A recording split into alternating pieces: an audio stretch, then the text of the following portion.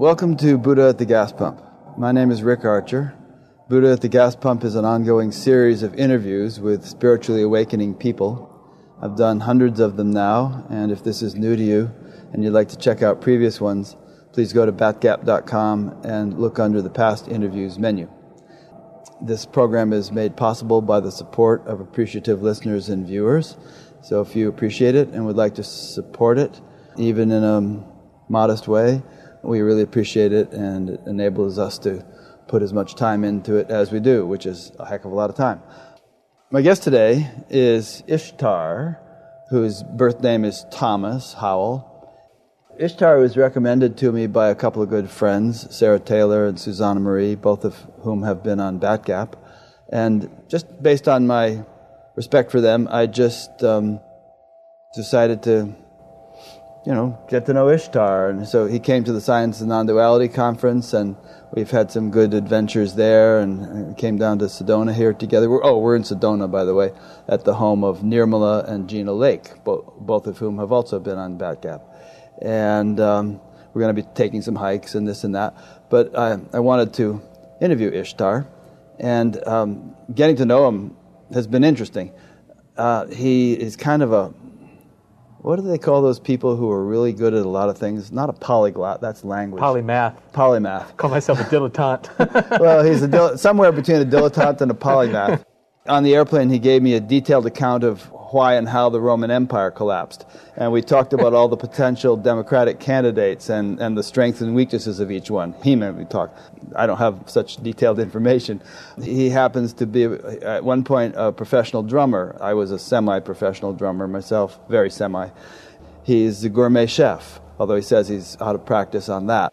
Probably a number of other things, which I would discover if I got to know him better.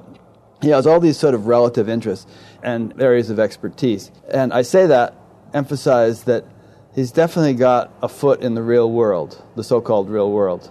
Because a lot of the stuff we're going to talk about today might seem like it all relates to some unreal world, or a world which many people would consider merely imaginary. So I just want to sort of contrast that with the practical side of him and his life, just so you realize he's just not a total woo-woo dude. He's very well integrated, I would say. Great sense of humor. We've been joking around about this, that, and the other thing. And anyway, you'll get to know him better as we have this conversation. So, regarding the woo-woo side of it, as you may know if you've watched many of my interviews, I'm very open-minded about all possibilities nature of the universe. Just about anything anybody were to say to me, I would not necessarily believe it or disbelieve it. I would take it as a hypothesis which had varying degrees of probability of being true. But some of the things which Ishtar will be talking about are way up on the scale of probably true, in my opinion. My understanding, and to some extent my experience of creation, of life, is that it is multidimensional. There's much more to it than meets the eye. And some people have, and Jesus was always saying, if you have the eyes to see it or the ears to hear it, that kind of statement, which implies that our assessment of the world is very much dependent upon our subjective ability to perceive and understand. That was a big revelation to me when I was about 17 years old. I kind of thought the world was what it was, and then I took LSD for the first time and realized that the world is vastly different for different people according to how they experience it. Went into a donut shop in the morning and I was kind of just amazed at how the donut selling ladies were probably perceiving the world as compared to how I was at that point. And they had the advantage in terms of being able to function and sell donuts. I don't think I would have been able to just then. In any case, I'm getting a little bit long-winded here. There are many subtle realms. That's what I'm alluding to here. And there are phenomena that take place in these subtle realms that are happening all around us, in our midst, that the vast majority of us are oblivious to. And certain people, Ishtar being one, have been tuned into these subtle realms, at least some portions of them, ever since childhood, really. His life has been an interesting adventure of functioning on these levels, these subtler levels, as well as functioning on mundane, practical levels. And it continues to be such to this day. So I'm thinking that in this interview, we'll kind of take a chronological, biographical approach, which we don't always do with interviews. Sometimes I don't talk much about the person's life. We just plunge in and talk about their ideas or their awakening or whatever. But in your case, your life has been so interesting, and from infancy practically, things you remember and things you did, that I think it would be fascinating to people to hear it in some detail. So let's start as early as you would like to start with anything that began to happen to you as a young child, which perhaps wasn't happening to other kids your age. Yeah, sure, yeah. And of course I really had no idea until much later that was the case, that other people were having different experiences, and I didn't particularly... Yeah, a lot of people say that. They say, I thought everybody saw angels, and then I started talking about it at school, and they thought I was crazy or something. Yeah, you basically accept the world that you come into. You don't question it a whole lot. But for one, I think the early memories, I didn't know that was odd until maybe my AP psychology course in high school. Early memories meaning being able to remember. Being able to remember things. Stuff you ought not to remember. I had a lot of spiritual experiences early on, experiences of samadhi that obviously I didn't have any words. I didn't have any words yet. For any of this, I would just sit in my crib and be sensing that I was in this vast presence. And I loved my mornings. I would get up well before my parents would, before the sun would come out, and I would just sit in my crib and just chill out. And sometimes I would watch my curtains, but they weren't just curtains for me. They had this. They were like a sort of a dancing emanation of this subtle thing that I felt connected to, and it was just very pleasurable. There were these waves of joy and pleasure and appreciation when I would sort of play with this kind of awareness, as I might call it now. Then there were all sorts of other kind of experiences that happened in that little realm of the crib. I think probably I probably met my great grandmother who was deceased. Of course, with all of this stuff, I was taught that it was that I having an imagination was good. So as a kid, I just put everything in the large folder of imagination, and I think that sort of allowed me to kind of keep those perceptions and not repress them, as I think many children learn to repress them. They're quite sensitive to what their parents say, even offhandedly. Yeah. And I was sitting in my crib, and this lady came through the doorway, and that was normal enough. And at first I thought, grandma, but she was shorter than grandma. She had similar curly white hair, and she had a blue nightgown and a white lace collar, and she just sort of walked by my crib, and I was just watching her, and she didn't look at me, but I felt that she kind of was reaching out to me in a certain sense, and I just wasn't afraid at all, and I just watched her, kept watching, and then she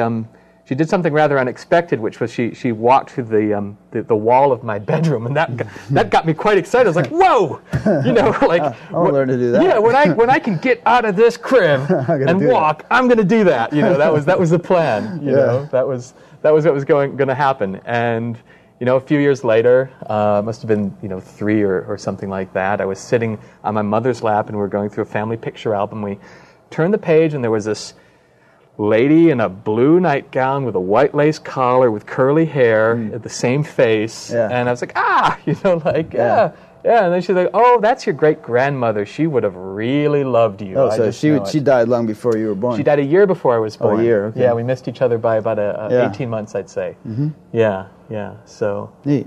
Yeah, and that was one of the maybe kind of wanting to be a mystic in some way. She wanted to go into the mystical, but she didn't quite really dive into it. She did in her life? In her life, yeah. And in some ways I felt a little bit like at least in the family dynamic, that I was kind of picking up in the family somebody else's work, and she was one of them.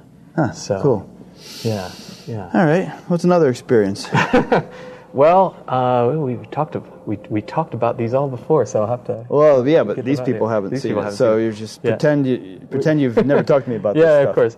Well, I used to have a lot of beings sort of walk into my room as a kid. Later I would kind of throw the label ghosts onto them, or discarnate beings. I think there were various types of beings. There were maybe discarnate spirits. There were beings that were a little bit more what we might call angelic. They had a brighter light about them, and they would kind of come and descend and visit. But the spirits were I think the most frequent visitor as a child. And I wasn't wholly comfortable with it, so I had to sort of do things to kind of protect my psyche. I didn't want to overload in my nervous system, and so I had at age 6, for instance, I had a really deep interest in Jeremy Brett's Sherlock Holmes. That's the series from the 80s, and I was just obsessed with Sherlock Holmes for a while. And it happened that my mother was also a big lover of Sherlock Holmes, and years before, when she was in England, she'd bought a proper deerstalker hat and a costume, and so a pipe. I had a pipe, and so I figured, okay, I want to be like Sherlock Holmes, except be maybe kind of psychic and maybe like a Jedi too, and so. And I'll sort of deal with these spirits as if I'm working on their case, right? And so I would dress up as Sherlock Holmes. I'd turn my room into a sort of like as close as I could make it to sort of a Victorian consulting detective's office. I had to use a lot of imagination there, but I would sit down, and then I would have this being that came and sit down. I would close my eyes. I would go into this vast spaciousness which I knew, and then somehow I would instinctively project it into the room and put it right where in front of the discarnate being. And when I would open my eyes, the room would feel spotlessly clean, and there would be this sort of sense of upliftment in the air, and there would be no more spirit. And this kind of went on for a while. Like you helped them transition. Yeah, that was the idea. That's what I was wanting to do. Was it kind of like the Sixth Sense, where they knew you could see them, and so they came around more than they would come around to another person? I would say that, and thankfully it wasn't so scary as that movie. Nobody was grabbing my leg from under a bed. Nobody had their head blown off or anything. Nobody had their head blown off. Nobody was vomiting green stuff on me or anything like that. It wasn't so graphic and scary. And even there was I kind of was wanting to avoid that in a certain sense. So I would do all sorts of things to try to create parameters about who would come in. Sometimes there were a couple occasions where I would sort of commandeer or strongly request, a spirit to sort of, okay, if you don't want to transition, watch the door. Yeah. Watch the door, and if you can, make sure that only one comes at a time. Yeah, there was one particular guy that you assigned to that task. That's right. Right. They were the longest serving in that function. Uh-huh. How did you actually communicate with these beings? I mean, was it in English? Was it in just telepathy without any language, or what? It was both, but it was primarily kind of telepathy without any language. Yeah, it was often in pictures and sort of geometric kind of but somehow thought it would forms. Encapsulate the message. Yeah. I mean, I don't think I was a particularly good medium, like some people maybe. I kind of broad strokes, maybe not fine stuff. So it was mainly almost a binary. It would break down to want to transition, don't want to transition. That Some was. of them didn't want to. No, yeah, you could tell they didn't want to hang around. Yeah. And then, did you tell any of your friends or your parents about what you were doing? No, not all. Totally a private thing. Mainly private.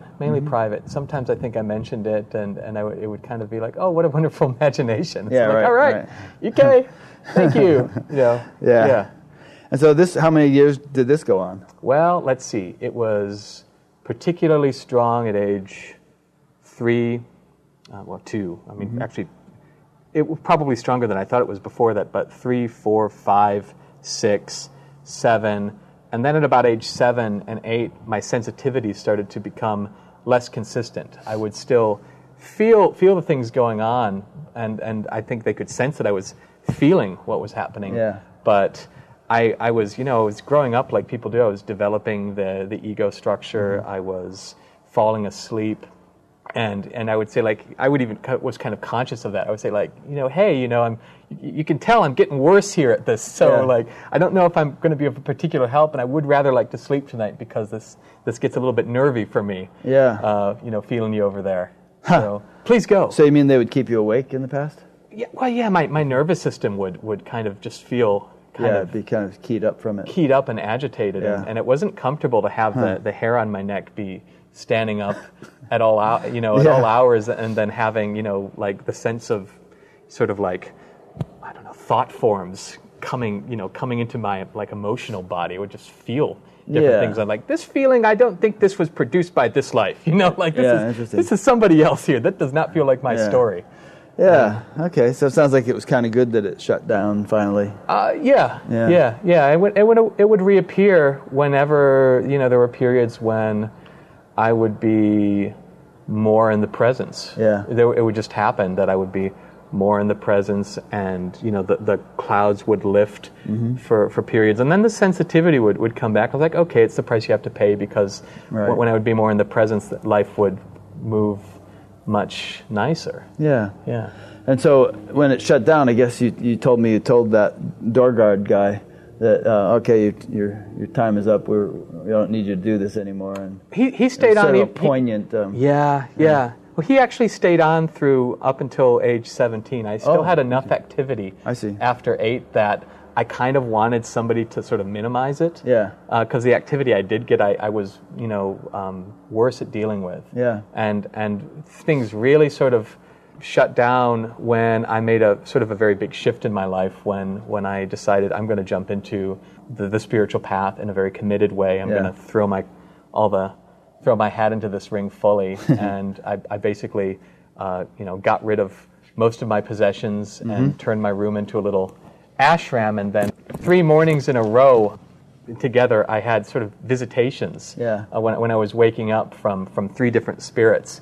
And each one of those visitations was kind of like a goodbye. It played out in the same way. I'd be waking up, and as soon as my eyes would open, I would see a particular being walking towards me. The first one was I think he was Mexican, and he had a shirt that looked like it was from the 50s or the 70s, some sort of garish colors that they liked in those 2 decades, the certain red and a certain green and yellow or something like that. And he was quite friendly, and there was a sense of like a heart connection. It's like something hit my heart and was like, thank you, we've enjoyed being here with you, and we're going to go now. Nice. We're going. And then the second one was a rather stern lady who I'd seen before, and she would freak me out sometimes because she just had a permanent frown on, a scowl, and she was one of those where I after a while I kind of got used to.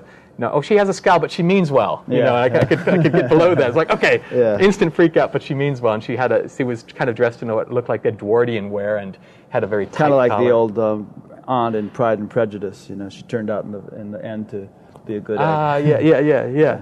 Yeah. And so she left, and then the third one who came to me in a much different fashion. Those 2, I think, were discarnates who might have been bound to the house in some way or the property, or somehow found their way there. And the third one was a fellow who, I don't know if I ought to call him a demon or just someone who was particularly troubled, but when I met him, he was quite dark feeling, and thankfully I'd had a previous experience where a similar sort of entity had appeared in my room and kind of terrified me, and then a voice from my heart kind of came up and said, just open to love, just open to love. And that seemed the best option at the time, and so that's what I did, and that ran away. And so after that, I knew how to deal with these beings, and this being came to me, and I kind of just, off the top of my head, said, like, hey, I know your ilk, and guess what? Here's what you're going to do. You're going to watch that door for me, and you're going to do a job. He became your door guard. He became my door guard. Did a damn good job at it. That place was really clean. I mean, I think a demon is or I don't know what he was, but it felt like a he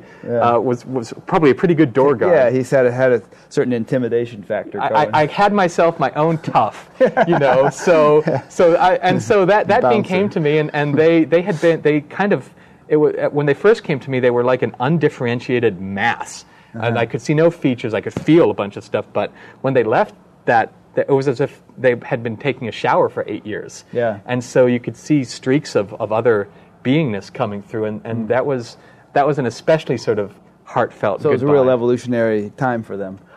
I'm taking it to be so, because they told me thank you, and they said just the same as the other. It was been really wonderful doing this, and guess what? I'm going on to something much better. Yeah. And I'll see you later. You don't need us anymore, because once you turn this place into an ashram, a whole different sort of set of possibilities, came into being, and you won't be bothered anymore. That's great. That's interesting. Okay, I just want to interject that I think the relevance of this to the whole Batgap theme, which is spiritually awakening people, and the whole topic of spiritual awakening and spirituality and what's real and what isn't and all that, is that most people, myself included, and most others, are not going to have experiences like this. And that's okay. It's not at all necessary. No one should get the idea that, if they don't have experiences like this, they're missing the boat, or they're not as enlightened as somebody who is having experiences like this, or any such thing. But there's a certain segment of the, quote, the spiritual population, so to speak, who do have experiences like this.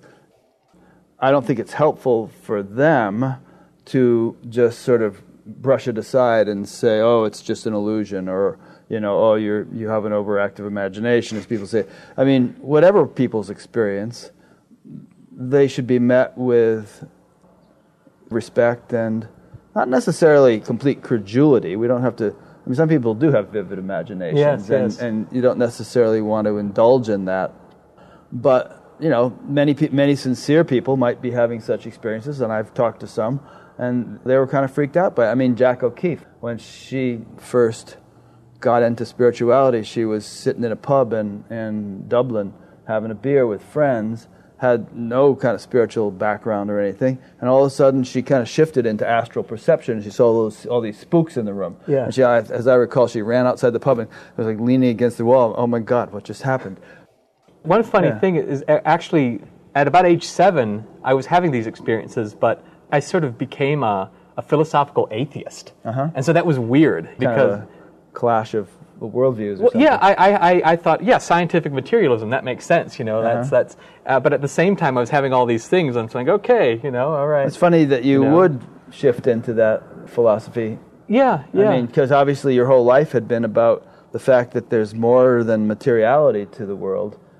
In my case, it was rather a fad. Was it a rebellion against all the subtle stuff you'd been experiencing? I think it was a rebellion, actually. It was more to do with my upbringing, and it was a rebellion against the, what I was learning in history about the history of religions. This is at the age of 7 or 8? I mean, when I was 8 years old, scientific materialism, atheism, all this stuff would have been way over my head, and I was just thinking about whatever when I was 8 years old, going fishing and riding my bicycle and playing baseball in the neighborhood, and not particularly liking school or thinking about anything very deeply. So it's kind of cool that you were mature enough to be thinking deep thoughts at that age. Yeah, I think we kind of hit the ground running in a certain sense. Yeah. Yeah, I think I was always very enthusiastic to be born and alive, and always had a sense of a real wind at my back, and I wanted to run as fast as I could to sort of keep up with it. That's pretty neat. I mean, it's worth mentioning that people do come into this life at different levels of evolution with different degrees of spiritual momentum. And if there has been a very strong momentum established in a previous life, one can just sort of hit the ground running, as you said. There's an example of a statement that you don't need to believe this. Certainly don't believe it because I said it, but take it as an interesting hypothesis. You can unwind it. All right. Yeah. Is there such a thing as spiritual momentum? Are there such things as past lives? Do we carry lessons learned and inclinations reinforced from one life to another? And interesting to think about this stuff.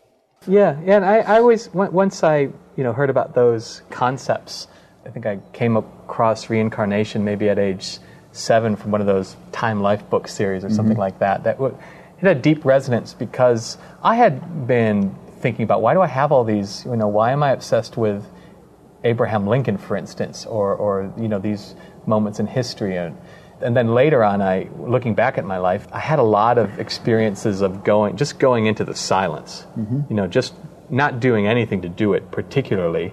It would close my eyes, and even later between 8 and 13, which was kind of an ego development time, if I got in a real pinch, I would just instinctively sit down, close my eyes, and somehow my awareness my mind would quiet and go into this big vastness, and that was, if I was really frazzled, that's what I would do, so I could come out of that and then just kind of, go about in a more coherent kind of manner. That is so cool. I mean, it's like you intuitively knew what to do. Yeah, and obviously, kind of seems like you probably had that habit in the past. Yeah. So I think something must have been there, and silly little trivial things like I loved, as many people of my generation did, the Ghostbusters cartoon, and I would get up early in the morning to watch it before the rest of my family, and one day I was watching it, and one of the they were trying to find something, and one of the characters decided to sit down and said the line like, "I know, if you just stay in one place, the whole world will come to you." And when I heard that line, it was just like I was immediately sent back into this sense of vastness, and my awareness was everywhere. And it rung like a bell like that for the rest of the day. And there was another time I was at a youth camp type thing, and they have you climb ropes and do team building exercises, try to trust people that you shouldn't ever trust with your life. And I was doing this thing called the Jacob's Ladder, and something deep inside me when I was doing it clicked on somehow, like how to do it properly, and it just told me, relax completely, let go into the silence. And so I did, and I ended up climbing it upside down, which was not the way you're supposed to do it, but that was the only effective way to do it, it turns out. And something about that experience sent me into this quiet, and that, again, so I had these little moments throughout my childhood that were just kind of reminding me and pushing me in that direction. I just didn't kind of put them at the center, at the central context of my life until, a couple years later. The whole story of the Bhagavad Gita is Arjuna, this great warrior, is about to fight a battle, and unfortunately the armies were arranged such that he had some dear relatives and respected elders in the opposing army. And so he had this moral dilemma, and on the one hand it was his duty to fight this battle, on the other hand he didn't have the heart to fight these people. And so he was kind of in a quandary, and he just sat down in his chariot and said, I don't know what to do. And Lord Krishna, in a nutshell, after saying many other things, basically said, transcend. Yeah. Be without the three gunas, Nistatra Gunyo Bhavarjun. And so it's like the solutions to intractable or insoluble relative problems can often be found by taking recourse to the absolute. And it's not like you get down there and say, oh, here's a solution, X, Y, Z. Right. It's more that you sort of reach a more resolute or fundamental level of functioning or awareness. And from there, spontaneously, the right course of action will ensue. Yeah, absolutely. I just wanted to ask you a little bit more about the scientific materialism phase. So did you have it sort of worked out with the logic of it and everything, Yes. and you were having little arguments with your friends? Well, I kind of found out that not everybody was keen on going through the logical points. Yeah, a bunch of 8-year-old kids. And boring. And neither was I. I don't think I was particularly had much tact, or I needed to develop more you were tact. kind of in your face with it. I think, too much, and I wasn't diplomatic enough, and I just.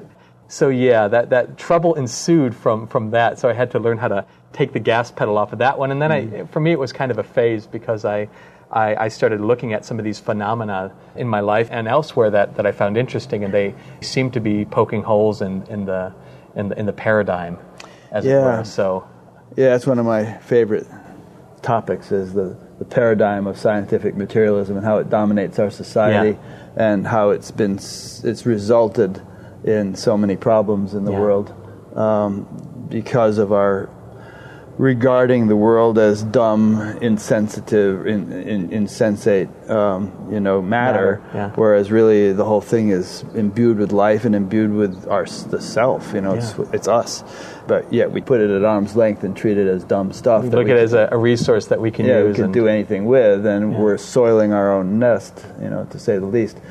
And so, consequently, I mean, if that is the problem, the solution is to regard consciousness as primary and as being fundamental and universal and all-pervading and all that stuff. But that's a whole other discussion. That was the answer that was pointing me toward. And once the probabilities were kind of stacking on that side, on that answer, then my great interest started to be like, well, if that's true, then how do I experience that? Yeah. How do I experience that all the time? Wasn't even thinking about my prior experiences as that. Right. They were not crossing. You didn't put two and two I together. did not put two and two together. Right. Because I kind of thought that maybe it wasn't all that possible in my life. I'm from Wisconsin after all. So, you know, like, what are you going to do? Yeah, Cheesehead. Yeah, Cheesehead. I owned one. They're actually quite useful, but in their own way. But that you know, started more and more to become a big interest, and then it became a primary interest after I had a near-death experience. Yeah. And that was, would that be the next significant point in the story? Yes, yeah, that's All right. that's really talk about that. That's kind of the fulcrum on which my life moved. But that was sort of in my life the great wound and in many ways the great blessing, just together as they so often are. And it involved the death of my mother, and we were in a car accident together, and it was kind of made a little bit more interesting, to use that word. It was made more interesting by the fact that the day before I'd actually broken my arm playing baseball. I got hit by a real zinger of a fastball, and that was my big complaint. Like, oh, I'm going to miss baseball season. Yeah. You know, and we were standing there in my room just talking to each other, my mother and I, before I went to bed. And like it had happened so many times in my life, I would get these precognitive flashes. They had a certain flavor or quality about them that I could recognize. And only this one, the words came out of my mouth, and it was, "Mom, I have a feeling you're going to die soon." And when it came out of my mouth, really unedited, it hit her. You know, something was powerful in it. And then she kind of wiped that off and said, like, I'm going to be around. You know, rest assured. You know, I will be here for you for a long time to come. And I thought, okay, that's good. Yes. Yeah. You know, and then my fears were allayed, and I went to bed. But they came back because the next morning, I woke with quite a start, like they do in the movies or the cartoons. Yeah. Boing. Boom, like that, just like that, and like gasping, like like I was running, you know. And it was at the moment that my mother and father were walking right outside my bedroom door, which I like to sleep with it open. Because you're afraid of ghosts. Yeah. I like to have a good escape path. Yeah. Better to have it open and have the tough there than have it closed for whatever reason. So they were walking past, and somehow there was a clerestory window up there, and some sunshine was hitting them, and that was kind of a mystical moment. But I was distraught. I was like, "There's something I have to tell you. You know, there's something I have to." You actually said that to them? Yes, yes. I said, "There's something I've got to tell you to. There's something I've got to tell you, but I don't know what it is." And I was so frustrated. I was so distraught by that. They had to calm me down so that I could go to school, and I had to. It took me about 20 minutes to collect myself and to get my breath down. And I felt as if I just been like the guy at marathon running, and only the scroll fell out of my pocket somewhere along the way, and it felt like that. And so they calmed me down, and I went off to school, and did the school thing, and came back home. Did you have a cast on your arm by this time? No, we were actually that day we were going to the same hospital where we ended up to put a cast on my arm. I see. Yeah. So I just had a sling on. Yeah. And so I went to school and came back home, and we dropped my sister off at her work, and we were driving out to make a left turn across a divided highway, 4-lane divided highway. And, it was one of those situations where you had two cars going 45, and the car that hit us was kind of totally obscured by them, but if they were going the speed limit, they wouldn't have hit us, but instead they were going 20 miles over, or they decided to accelerate at just that time. And we pulled out, and I think actually, funnily enough, my mother was asking me to put the Luther Vandross tape, and I was like, no more Luther Vandross. She loved Luther Vandross. And I was, looking over to get it, and I looked to my left, and about, 6 feet from where my body is right now was this big Lincoln town car or Continental or something like that, right outside the door, outside my mother's going 60 miles door. an hour. Just really booking it. Yeah. And in that moment, it was pretty clear, like the jig was up. Yeah. I was like, shit. I hope I can swear on the show. Yeah, occasionally. That was the first thought. I think anybody would have that. And then the next, instead of kind of clenching up, I completely relaxed. And the next thought was kind of from this deeper sort of strata, and it was like, I really thought this one was going to go more than 13 years. Yeah. And at that point, the whole sort of what I'd read about and was interested in, the whole kind of life flashing before one's eyes thing happened. And only in this case it was a little bit richer than the descriptions I had read previously, in that when we went through each, it was a seamless whole, not just a bunch of little fragments, but almost like taking a string and pulling it back and experiencing each part of the string in complete detail. And it was as if I was connected with this sort of completely objective or omniscient part of my consciousness. I had had dances with that part before, but I would often kind of be like, shut up, I'm going to do it my way, and kind of go away, but only there I completely embraced it and I felt completely embraced by it. And every place where there was tension, every place where I was holding a grudge, every moment where I acted in fear or I acted out of spite or anything other than love was just sort of seen completely and then forgiven and totally accepted, myself and everybody out there, everything. And so obviously this happened in a split second, but if it had played out in real time, so to speak, it might have been hours to go all the information you went through? God knows, yeah. It was hyper-condensed. I mean, it must not have been. I don't even know if it was a second between when I saw the car and it probably whacked not. us. That's probably speed. not. It was probably just a fraction. Exactly. And so it was all there, and it was a very palpable and visceral sensation too. It felt as if, really actually felt as if I had this, my whole life I'd had this sort of like saran wrap, constrictive saran wrap on top of me, and with each sort of forgiving and release and appreciation of the love that was kind of running the show the whole time in my life, there was this sense of it coming down off of my body. And by the end, I was just completely weightless.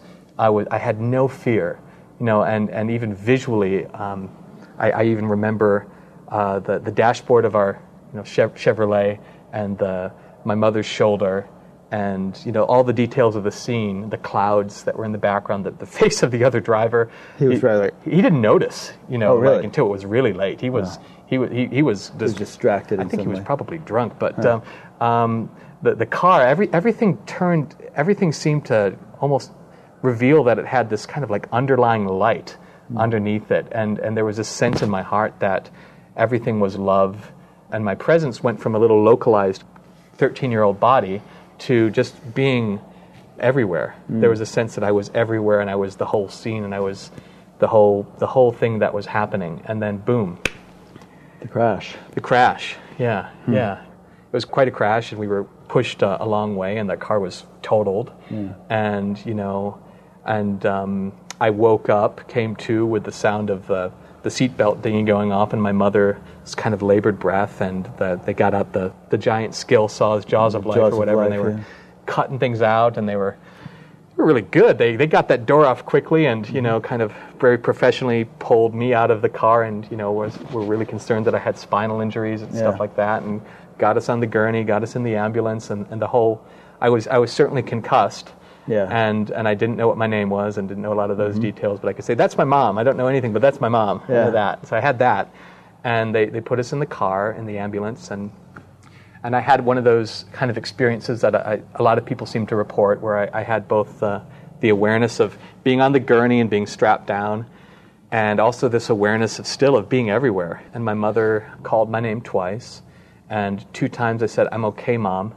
And the second time she registered it, and it was as if when she was saying those words were happening within my own consciousness, and I could feel her as the same as my own consciousness fundamentally.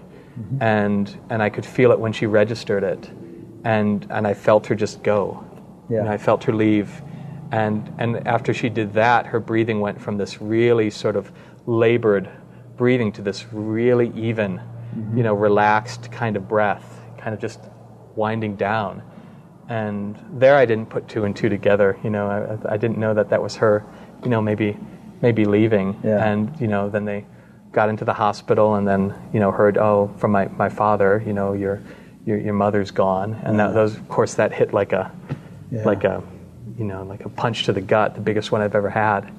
And, tears and all that. Sure. Falling apart on the hospital floor, and, maybe being hugged by the Lutheran Social Services people that I didn't want to be hugged from, but I knew they meant well. And going home, and And, I still had that big sense of presence.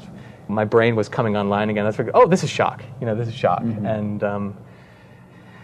And then, kind of, life kind of kept going, and all the things that happen when somebody dies so sudden like that, where their family gathered and all of that. And you're going through Elizabeth Kubler-Ross's stages, like clockwork. And it just happened that over that summer, while I was going through all of that grief, I also had the sense of this presence that was there, that was weird to me. First I thought it was shock, but then when it was after a couple months, I started thinking this is something else, and when I could go into it as if it was a vast dimension. And when I would do that and kind of put my awareness intentionally there, all sorts of joy would bubble up, and like bliss would come out. Like, whoa, why am I feeling joy and bliss when I am so, otherwise at the same time so distraught and so much in the process of grieving. And now you had the experience before of presence and being able to go into it, and various things had evoked that, but this is different somehow? Well, it felt in some ways deeper. It felt more raw. It felt more fundamental. And again, I was kind of silly for whatever reason. I wasn't categorizing them together. Yeah. I think a lot of I knew what I was doing when I was young, and I knew that it was a particular dimension, but it had a different flavor. It seems that when I was 13 than when I was 3 or 5 or 6, and I think at 13 I'd also fallen asleep enough.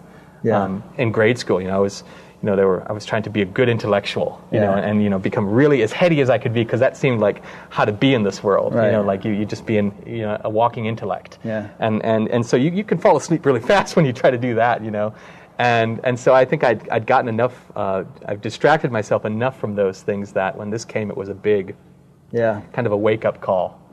And what do you think were the mechanics of how this accident and this trauma kind of kick-started you into a different, more spiritual phase of your life? Was it like a sudden burning off of a big chunk of karma, or was it some kind of shock to the subtle body that sort of unleashed energies that had been trapped and dormant, or what? I felt it was almost like a prearranged wake-up call. I mean, it felt so. It had a feeling of being prearranged with my becoming prescient of it beforehand. It had this flavor of this is in the script, According to Rob Schwartz, whom I interviewed a month or so ago, who studies how we plan out our life before we enter into it, any major event like that is prearranged, according to him. Yeah, and I've read a lot of the literature in his field, and so I think a lot of it, there are so many accounts similar that it seems to shake out that way. Yeah. And it definitely felt, it had that feeling of this is in the script. And I think if I didn't have that happen, I could have lived a really relatively happy life and had a lot of these things on the back burner. And losing my mother not only tuned me into those dimensions again, but again, the wound blessing thing, it left me with this hunger, a real hunger, because it was a big loss. And I was really hungry to kind of fill that hole. And so with those things together, there was kind of a desire and direction, to get back to that. And when that sort of sense of presence faded out over the summer until I went back to 8th grade and attempted to be a teenager again. Mm-hmm. When that faded out, kind of after my 8th grade year, which was in some ways kind of miserable, I kind of had the wherewithal after school was over to go like, well, geez, I got to get back to that. Like, what was that exactly? I've got to get back to it. I'm going to just try anything to do it. Mm-hmm. And so that over the next few years of kind of maybe wholeheartedly experimenting maybe half of my time, eventually that led me to the practice of meditation and to deciding to throw all in that camp, because I was still trying to be a normal person, whatever that was, and I thought I did want to please my family still. That was still there. I didn't want to, I wanted to do some of the things that I used to want to do. I thought, like, that's what I used to want to do. I mean, isn't that what I ought to be doing? And so it was kind of a transition process. there was kind of a crazy monk in me, which Yeah. that's what I called it. Oh, there's a crazy monk in there. Like, I don't think we should do that, because if we do that, if I open up to that, I have to go 100%. Yeah. That was the sense, and that's why I was a little bit like, I got to do things 100%, and everything, the whole ship will be scuttled if I go and open that up. And eventually, it seemed like I have to open it up, because that's what I'm here to do. I'm not here to be a politician.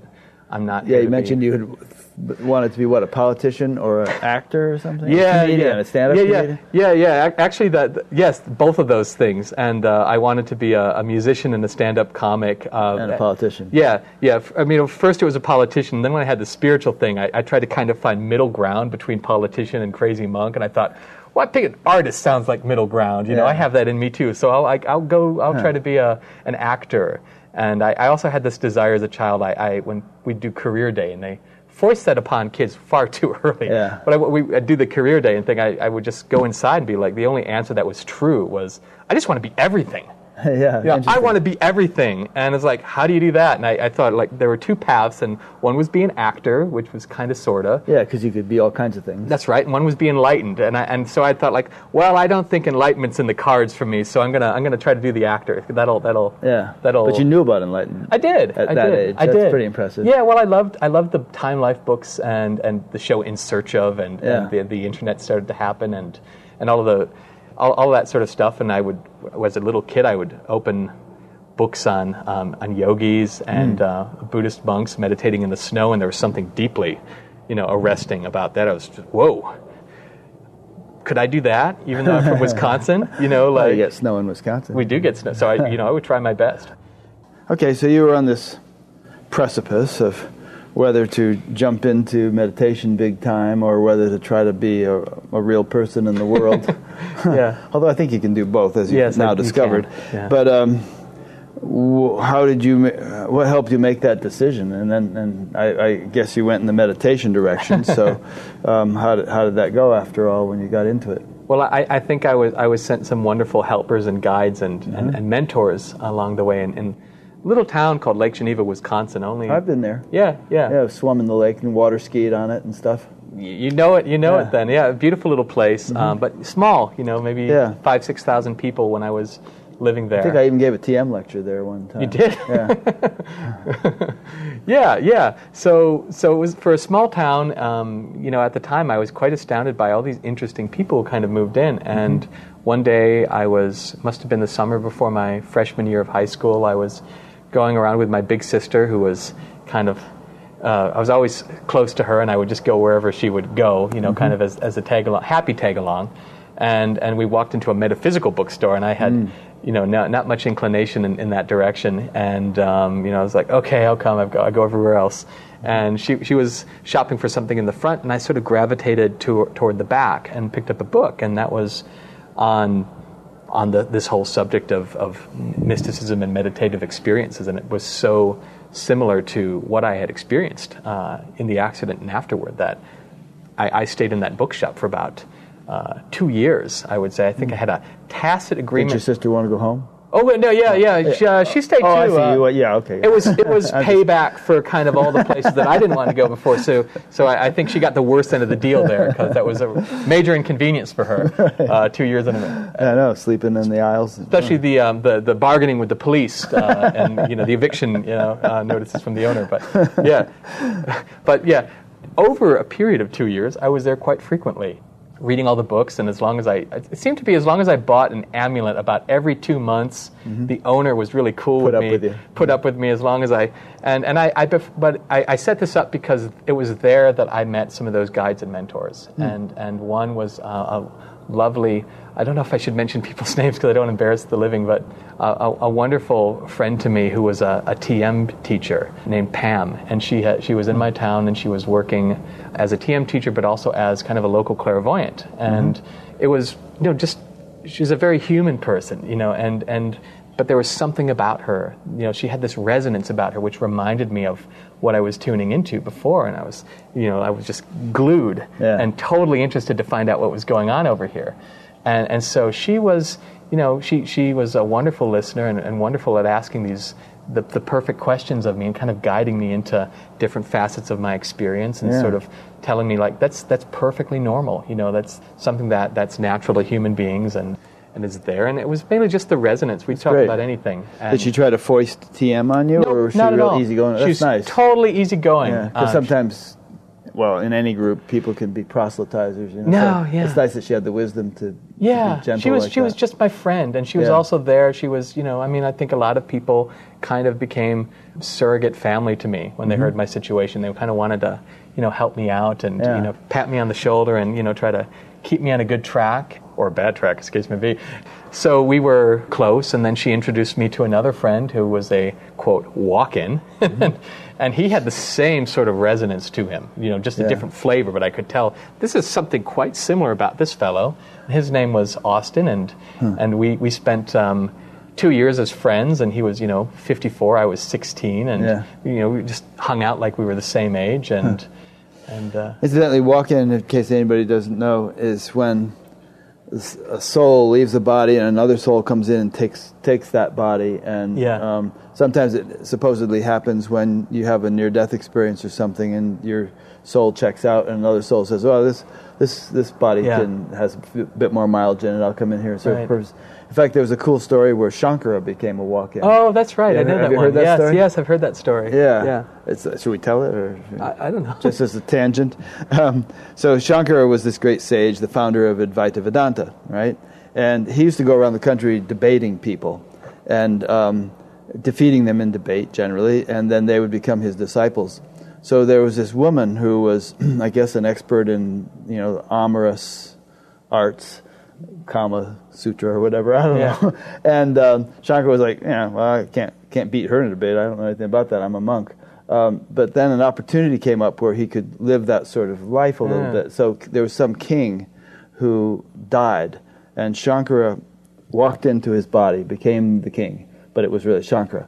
And so all of a sudden the king wakes up from his deathbed and, whoa, he's really bright and much more intelligent and everything than he had been. So I guess the king had several queens, and they were like, this is great. He's a big improvement. And he seems a little to have forgotten a few things about, what to do in the bedroom, but hey, we can work that out. So anyway, so this went on for a while, and eventually the queens found out, they got hip to what had happened, and that this isn't really our husband, this is this other guy, this monk, and his body is hidden someplace in a cave. So they sent emissaries to find the body and destroy it, so Shankara couldn't leave because they wanted him to stay and be in the king's body. So as this was about to happen, Shankara's disciples realized that Shankara was kind of losing it in terms of his remembrance of who he really was. And so some of them came to the king's court and asked to read some poetry to the king. And so they read some poetry which had actually been written by Shankara about the nature of the self and so on. And so Shankara kind of woke up and remembered, oh yeah, I wrote that, and it's time for me to split. So he kind of left the body, the king's body dropped, and he reoccupied his own body, which was sitting in some cave, just as the emissaries from the kingdom were about to burn it or something. And he kind of hopped up and came back to life, and they lived happily ever after. End of the story. Yeah, that's right. Anyway, fun story. I could almost believe my friend's account because it was a small town, and everybody knows everybody's dirty laundry. Basically, it doesn't take long to find it out. And he had been like a notorious town asshole most of his life. And then after he apparently was running at the hospital doing a stress test, and of all places, and had a heart attack right there and died put on the table. And then he says, I came in, the other guy went out, I came in on the table, freaked people out when I kind of sat up. And then, it wasn't long after that he was, deeply into Native American ritual spirituality and all this sort of stuff. And that was a big part of our relationship. It was mainly just the presence that came off of him, and the the fun things that would happen there. I would just go to his house, and I would go and actually take naps for 20 minutes on his couch, because his house had this electric presence you could cut with a knife. Wow. And I would just go in there. He'd be working in his car in the garage and say, hey, Austin, I'm going to take a nap. And he didn't mind me using his house in such a way. And I would go down, and I'd come up completely refreshed. Nice. And then I would just leave the house and go swimming or something. And so that, I was kind of sent a lot of even more of these people, but I don't know if I can get into everybody, but Sure. more of these. Whatever you feel is relevant. We have plenty of time, Yeah, so whatever yeah. you want to talk about. Yeah. There was for a very white Wisconsin town, a wonderful man who is African-American Qigong master, and also named Walter Matthew Brown. He's since died a few years back, but he kind of took me under his wing as well. And I would go to his classes, and he didn't want to charge me, and he would teach me these interesting sort of Chinese-style meditations, and he would... I always thought, well, maybe this is a placebo thing happening, but he would create these big balls of qi, and I would be palpably affected by what he was doing, and so there were these people that were in there as I was growing up still as a teenager and kind of just at this precipice. And now, when I was recounting your various skills and accomplishments, I neglected to mention that you actually speak a fair degree of Chinese. Well, yeah, it's quite rusty now, but yeah. How did you learn that? Oh, that was much later on. Okay. That was. Do you speak Japanese also? No. Because I know your wife is in Japan. Yeah. My wife, she's the real polyglot. She's got all that stuff down. You're the polymath. She's the polyglot.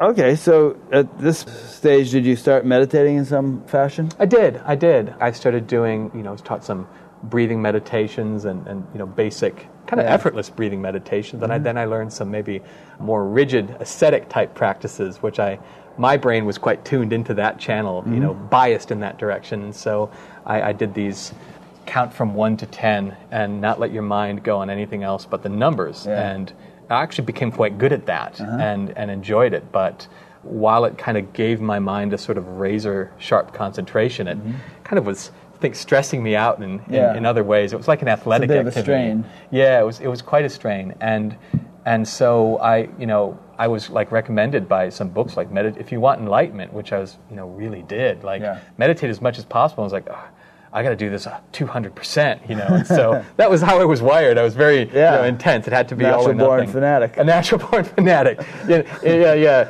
I can relate. Instead of I knew the line to the intensely vehement soon, but I think I was often vehemently intense, And so that's a line from Patanjali, by the way. That's right. Vehement Patanjali. intensity. Yeah, I was definitely vehemently intense, a little bit too much. But this book had me. Various books I would be waking up at 3 a.m. and taking a cold shower and then doing yoga and then meditating for 2 or 3 hours before either being driven or walking off to school in my last year of high school. And then I would spend a lot of my lunch hours meditating, and then I would get home and I would do 2 hours of meditation when I got home, or 1 hour and then do an hour before I went to bed. Yeah. And so I had this schedule, and I was like fanatically devoted to it. And I became totally antisocial, and I got rid of my possessions. I was like, I don't need these around, And I wanted to live in I would often as a child have this sort of, and it kind of came back, these visions of my room turning into what looked like a room in an ashram. I would, even visually, the walls would fade away and I would see a completely different room, and I'd look out a window and there were these Himalayan peaks. Cool. And I was so, in this period, it was that song was really singing to me, is how I could describe it. And apparently at the high school I found out later that since I was giving away a lot of my most precious possessions and becoming antisocial, they put me on suicide watch, and I had no. I thought you were getting ready to check out. I was getting ready to check out. Everybody meant very well. I was fasting a lot too, and I was, it said fasting is good for you. It said if fasting is good, then I'm going to do it. There's so many similarities between you and me. I've gone through such fanatical phases, including radical fasting, and always like any little instruction that was given, doing it like 10 times more than I was supposed to. I was told drink a gallon a day. I said I will drink 2 gallons. Exactly. That's what I would do. Very similar mindset. Yeah. When I was fasting, I said I should not stop my running program. I should double it. And I was and when it was too easy, I was like, this is too easy. I need to put rocks in a backpack and run up the highest hill in town. And I did it. Oh man, you're worse than me. I was a nut. I was a total nut. Way worse. But even though I was a nut, and I don't necessarily recommend this. I think it was good for me because it was in me. It was in me to do it. And I really felt like I need to maybe burn it off, or I need to express this. I need to really do this to really kind of, appease whatever is going on, whatever need.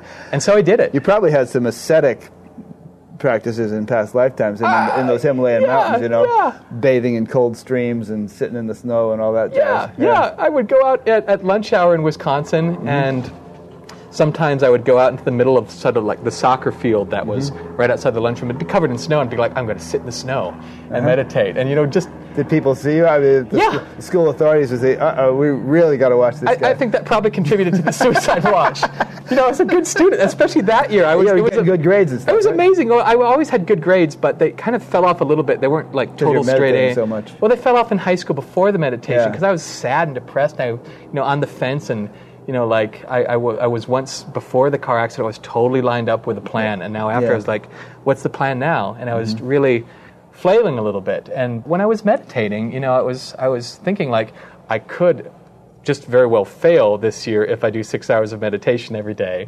Because I've signed up for AP courses and all of these sorts of things, and it's a pretty busy schedule.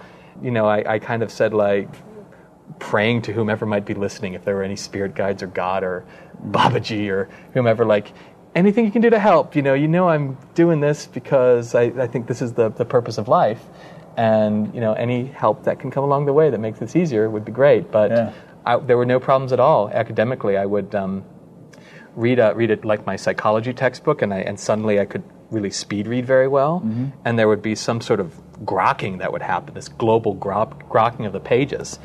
And when I would sit down to take a test, I didn't necessarily have all of the information in a folder in my mind, but when I would look at the answers, the multiple choice questions, I would see the page that the answer was on. I would see the number. I would see it all in my mind. So page 323, paragraph 2, that kind of thing. Yeah, I think I did most of the extra credit. I think I finished the year with 126% in that class. And the similar things in an English class. All of these teachers I had then were wonderful mentors as well. It was, I don't think they put me on suicide watch, but if they did, they meant well. But they were there for me spiritually as well. And so I had an English course, and I remember I had a 5-page essay to turn in, and I hadn't done it yet because I was meditating. And as I was meditating, I was like, okay, you better help me out. And so 30 minutes, an hour or 30 minutes before the class, I sat down at the computer and said, like, okay. And then all of a sudden, kind of like in Bruce Almighty when he's typing all those emails, and it just there was so much coherency in my mind. I mean, it was so clear. It was just so effortless, and then it came out, turned it in, and it was a good paper apparently. That's great. So I was, stuff like that. Amazing. Kind of came into the life. So like an obvious question to ask would be, did all that meditation make you spacey? Because it can. In meditating that much, you can't really function in activity. But it seems like you sort of plunged into activity when you weren't meditating with such intensity, with rocks in your backpack and all this other stuff, that it kind of counterbalanced the long meditations and grounded you or focused you. That helped, yeah. I certainly could be spacey, also because I was attempting to be. And you were fasting. And the rest of the time I was thinking like maybe I could be a breatharian. I was proper Wisconsin bratwurst meat eater at the start, and I thought, for various reasons, I need to be vegetarian. And then I found out about veganism. I need to be vegan. Right. And then I found out about fruitarianism, and I thought I need to be a fruitarian. Then it kind of escalated. I've experimented with all those things. Fruitarianism. I wanted to whatever the apogee or the apex seemed to be. I was kind of like wired to try to get myself in position to be there. Yeah, I mean, your basic attitude was, I'll do whatever it takes. Yeah. And I'm going to do it 200%, because I am so hot to trot. I'm just not going to be wishy-washy about this. That's right. There's a line in the Bible, Christ said, either be hot or cold. If you're lukewarm, I'll spit you out of my mouth. Yeah, so. Let thine eye be single and thy body be filled with light. Yeah. I felt like I'm going to be, if I'm going to do this, I'm going to do it. And seeing one's mother go through her life and pay attention to her struggles and the dynamics there to have it end at 45, also unexpectedly, really put a pall of urgency over my whole life. And from that point. And there was always a sense that, I could be living on borrowed time here, a very visceral sense. And I was, gather ye rosebuds while ye may times 10. And so that was always in the background pushing me. And it was always like, if I could live, what is the highest life I could manifest here on earth? And then I will do whatever I can of course, fall off the horse quite a few times. Yeah. But nonetheless, the long range goal is to do whatever I can to sort of get there and to kind of connect with that. And I think there is something to be said for the sense of urgency. Amma always says, live your life as though you're a bird on a branch that could break at any time. Yeah. And I think when she says that, I get the implication she's saying, don't be attached. She's not saying like, be a fanatic, but she's saying, don't be attached, because anything that you're attached to could be pulled out from under you at any time. Right.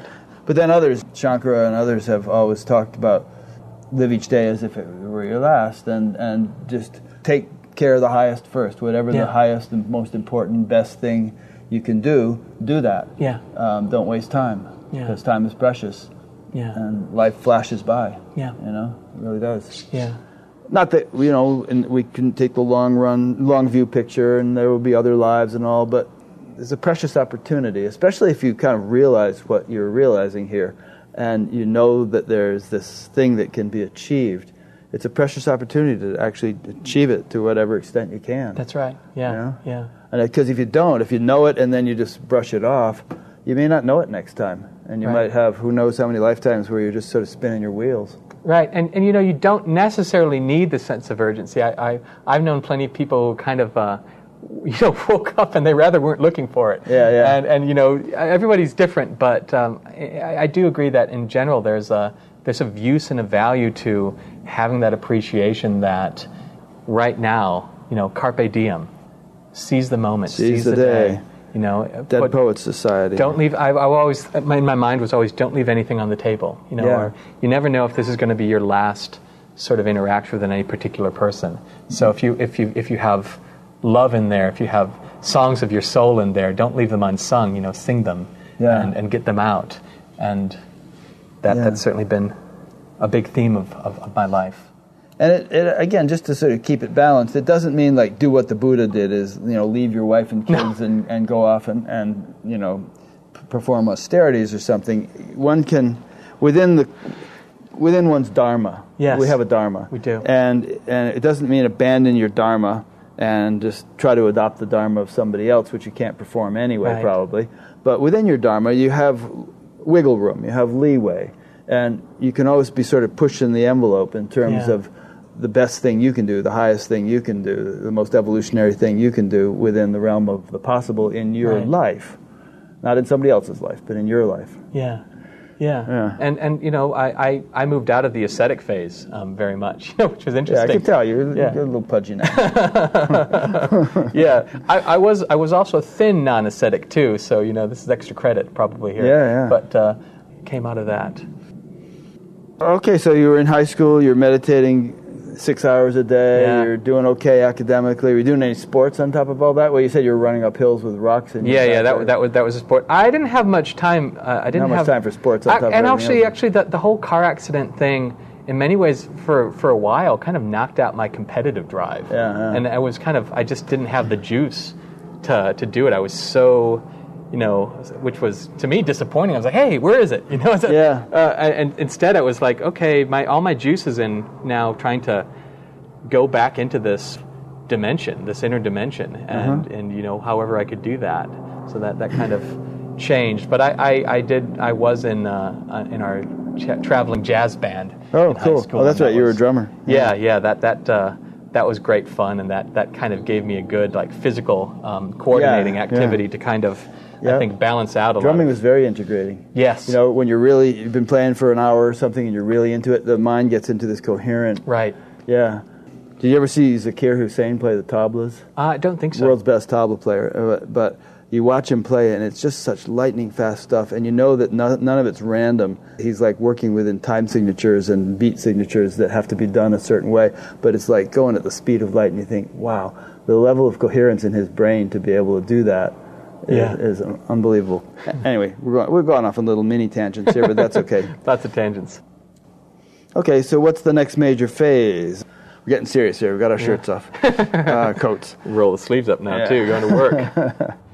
So what was the next phase for you after this whole high school phase? Well, this obviously didn't go on forever. No. Yeah. Well, for all its merits, my crazy ascetic path had some...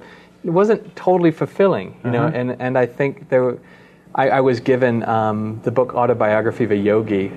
Believe it was my future brother-in-law who gave it to me, if I remember correctly. And when I read that book, that's a biggie for a lot of people. Yes, yeah. Dams broke in my heart, and worlds opened. And there was a sense that that I had been quite provincial in what I thought were all the paths out there and all the practices and just the world. Provincial meaning kind of narrow-minded? Kind of narrow-minded, yeah. Okay. I was fairly myopic after I realized I was quite myopic after reading that book, and it opened things up for me. And even without any proper Kriya instruction, somehow the tenor and the timbre of my meditations changed, and there was this blissfulness that was showing up. Yeah. And there was this. The mind would get quiet after a while, but my heart would start to open, and noticeably there was a sense of my heart opening into the silence as well, and I would Yogananda made this big promise in the book. If you've read it, he said if you just pray to Babaji, earnestly, he'll answer you. And of course, you would guess that I would say, like, I'm just going to pray to Babaji all the time. Okay. I did. It's like, all right, Yogananda, I hope this promise is true, and I would do that at the end of my meditations, because I wanted to find my path, and I was shopping around for monasteries. It didn't matter if it was Zen or Carmelite or. You wanted to join one? Yes, my heart said, like, you've got to go be a monk somewhere, and I knew that was true, and so I, just by happenstance, this same future brother-in-law now named Darshan, who gave me this book, knew this practice called the Ishaya's Ascension, and. At first I was maybe a little bit skeptical of it, because of the name. The name and the taglines were praise, gratitude, and love, and they were talking about stress release. I was like, stress release? I can take more. That's not interesting. Right. It wasn't always initially presented to me as enlightenment, which was the word that would have made sense to my little mind. Well, the reason they mentioned stress release is that it was founded by a guy who had been a TM teacher, who was on my course when I became a TM teacher. And he picked up some of the nomenclature, kept some of the nomenclature, and actually also the mechanics of the practice, as I understand it. And there, too, even in the TM movement, there was a split personality disorder in terms of, are we a university or are we an ashram? Is this a spiritual thing or is it a stress release type of thing? Yeah. And you'd try to, when you gave lectures, you'd sort of try to present real practical things, stress release and better health and better behavior and stuff like that. But then there was this sort of more esoteric teaching of all the higher states of consciousness that could be attained and so on. But you don't hit people with that right off the bat. Yeah, and I was one who wanted to get hit with that right off the bat. That was what that was what I was interested in. Yeah. And so, initially I wasn't going to do it. I loved having him meditate with me because I could feel that he was tapping into this presence. One day I came home I founded the Lake Geneva Environmental Society, which just consisted of me picking up cigarette butts and garbage and putting into a plastic bag. And, very cool. And I ruined our hot dog tongs were ruined from any other use by doing that. So I came home. Do that around town. Yeah, because I didn't like. I thought I got to do something, and I want to be out there showing, like tangibly, making an example. You and I have so much in common. I don't mean to keep talking about myself, but even now, as I ride around town on a bicycle, if I see a can or even sometimes a cigarette pack or something, I'll just get off my bike, pick it up, put it in my little baskets, and keep riding. And just because it's the kind of thing, if everybody did it, we'd have a real clean town, a real clean world. Everybody's not going to do it, but at least I'll do it. Yeah, that's right. My record was 1,200 cigarette butts. I counted them. In a day? In a day. Wow. Yeah. I was astounded it got that high, but I was just around maybe 10 city blocks crisscrossed. That was my area that day. And I would go and pick up cans from the stream, and one time it was frozen over, and I was reaching out to get a can. And you fell in? I fell in. And I actually felt quite good, but it was quite cold. Well, you're used to cold baths. Starting to numb out, so I stripped my clothes off down to my boxer shorts, and thankfully they were friendly with me at the local Starbucks. They had a fireplace. Let you warm up. Yeah, they let me hang my clothes up in front of the fireplace and do because I was already kind of crazy. So let the crazy meditating environmentalist do his thing. So it was great. They gave me a complimentary chai that day, I have to say, to help me warm up. So thank you to everybody who made that decision, 16 years ago. Yeah. So I came home from one of these forays, and he asked me, like, do you want to come to a course on Friday? Go up to Minneapolis and learn Ascension. And he said, like there's $300 extra that kind of showed up in my bank account for it. And when I was like notorious for not doing anything but my schedule. I was really rigid. You know, like I felt if you are an enemy of my schedule, you are an enemy of enlightenment. Right. You know, it's very harsh there. But I found myself totally like, yeah. I surprised myself, like, what? You know, it's like, yep, yeah, we're doing it. And so a few days later, we go off and do this course, and we go into the basement of a chiropractic office, and there's, you know, maybe 10 people up down there, and there's 2 teachers wearing a sort of monochromatic garb, and right away I was going like, oh my God, you know, like, what am I getting into? What am I getting into here? I was skeptical of the word workshop. It sounded like something for middle-aged people who wanted to like have some frivolous distraction and non-serious activity, but I was open. I was kind of trying to go with the spirit of Gandhi, or the spirit of like an open-minded spiritual scientist, and that was what I had about me. It's like, we're gonna be an empiricist, and we're just gonna do it exactly as they tell me, and see what happens. And so I was still quite skeptical, and as the teachers were kind of explaining how to do the practice, once I saw the first technique, which was like, what, that's gonna work? They were like, and it'll even work if you're completely skeptical, and they just both looked at me at the same moment. I was like, yeah, good. You know, I said that, you know, as a teenager would at a meditation course, you know, a little irreverence. And it did. And I So first, worked meant what? Well, oh yes. It didn't take, for me, and this isn't for everybody, but for me, it was within 30 seconds. I mean, at first it's an effortless practice, and it's kind of a mantra-based practice. So you think the technique, and then you allow your mind to do what it does. And when you're, like TM, then you come back to the technique. And most of the quality of my thoughts were, this is stupid, you know, or this ain't going to work. Right. And then all of a sudden I found, even while my mind was having those thoughts, that this vast silence just kind of overwhelmed me, overtook me. I rose, or I fell into it, and my body was completely relaxed. And it was not getting that much relaxation in all this ascetic stuff. It really wasn't. Right. And it was, oh my God, what is going on with my leg, you know? And that basically lasted more or less in that range through the rest of the weekend, and it was incredible. I was really stunned, and I kept up with it, and I think by the end of the weekend, you know, I was asking them at the end of the course, do you have a monastery that I could join? That I could come and join? I could be ready within 48 hours. You know? I just need to go home. I've settled most of my affairs. Yeah. You know, I've got my bag packed. You know, and they were like, whoa. You know, like, and you know, like, no, it got sold. You know, and I was like, oh shucks. But here's some numbers of people you can call. We think they're doing something similar. I was like, okay, thank you. And they're like, don't do it for 6 hours. I'm going to do it for 6 hours.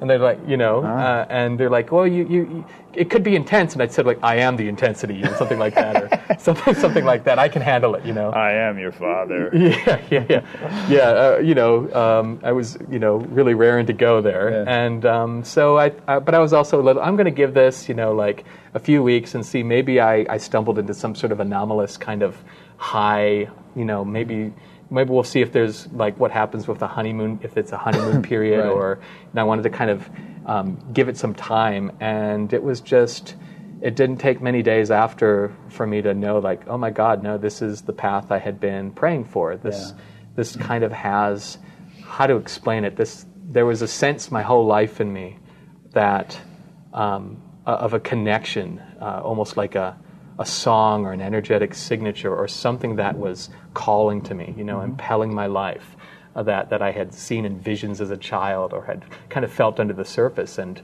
when I ran into this, that was it. You know, there was a sense of that was it. And like before there was a sense of kind of being scattered. But now it was like, no, I think this is quite my North Star, so I'm going to give it a shot and see what happens. And so you joined some monastery type place? Yeah, it was not long after. It took me about, I think, 3 months from the time I learned to move out to Seattle with my sister and my brother-in-law and get a little apartment. And my plan was I was going to work the summer in Seattle and, give it a little bit more time and then see if I could go down to this sort of ashram monastery type meditation center on the Oregon coast. And only my heart was saying like, no, just do it now. I had the sense of, what am I doing here? I'm just treading water. I'm just time wasting here. I just need to go. So I paid them 2 or 3 months rent, because I wasn't planning on not being there. And I came down to interview at this center in Oregon with the idea in my mind, like, well, if they kick me out, I shall just camp in the forest and show them my, dedication. My dedication, because that's how I thought it worked, in the books and movies. And I didn't have to do that. And that was right when I came there.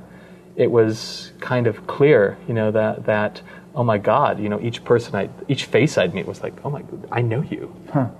This. It's like your little soul family. Yeah, it was powerful. Yeah. It's like. Could also have been that there was some dawning unity, and you're seeing the self in all beings, and so there's that familiarity. That could be the case as well. Yeah. Yeah, I certainly had. I still had some, the neuroses that I developed. Although I was always told, like, I would tell people, oh, I've got to have a lot of stress. I'm sure I have a lot of stress, and then people would laugh at me and say, like, you don't have any stress, or whatever. But by that you mean vasanas, like accumulated impressions in the nervous system. That's all from life experiences, and you were saying you must have a lot of it stored there. And others were saying you don't. Yeah. I was convinced I had an awful lot of work to do. I have to like I'm a mess. Roll my sleeves up and really be earnest about all this and. Yeah. So how long were you in this place, and how did it go? Well, it went very well. They just like with TM, they do these very long in residence retreat programs. I wasn't quite really interested in being a meditation teacher at the time. I just wanted to get enlightened, and so if I could be in a center for many years, that sounded like a great time, and chop wood and do all that sort of stuff. But they suggested, well, if that's your desire, you should do this long course. It's like, okay. We're dovetailing then. It was a teacher training course. Yeah, and I didn't really have the money to pay for it, but they were so wonderful in offering me kind of a work exchange program, which was really cool, because that also matched a very interesting experience that happened the year before. I wasn't yet clear that I was going to go be a monk. I thought, I'm going to go to some college and I'll just meditate as much as I can there, and that was the idea. So I was walking in the Walmart in Lake Geneva, and I just had the intuition to ask myself, I wonder where I'm going to be a year from now. And then, to my surprise, I had this full visual answer with captioning, and it was, well, you're going to be working in a mostly vegetarian cafe, living with a bunch of monks, many of whom wear the color white. And this all came to you? This all came to me. It was very detailed. It was like, you will start out as the dishwasher, and then you'll be progressively trained to do more and more of the jobs, and eventually study with a chef and be taught to cook like you've always wanted. And I was like, I saw that experience, and I was like, unlikely, and I just kind of threw it away. I just kept on with being a happy sort of 17-year-old. Right. And then so when I was on the phone call with this group in Oregon, the last thing that my interviewer mentioned was, oh, and by the way, we're about to open up a cafe. Maybe you could have a job there. And I was like, I didn't want to tell him because I thought maybe if I told him that I'd get kicked out, I ought to have. But kind of let that go. I was like, that's just a coincidence. That's what I was thinking. It's probably just a coincidence. I think you should know by now. Should have known by then. I should have. Because this kind of stuff has been happening. I know, but I was still such a rationalist in so many ways. And I didn't want, I wanted to kind of, in some ways, I wanted to be able to engage with the credible world and kind of build bridges. So I had to always be as scientific as I could. But I probably ought to have known. So I was doing my sort of apprenticeship program, my work study thing, and I was at the kitchen window chopping one day, and when I looked up, because I've always been a very visual person, I see things before they happen, it was the exact scene from that Walmart vision. And I was like, I see. What? It was like this deja vu thing, but so strong, deja vu times 10. And that there threw me into this presence. And I was in that for especially thick for like 2 days, just like, whoa, And that's interesting. Yeah. So I remember some line from Maharishi's commentary on the Gita where he talks about how the future can cast its vision upon the pure of heart. You can actually have clear prognostications like that. Yeah, it seems to come with the important nodal things, especially in my life, the big directional things.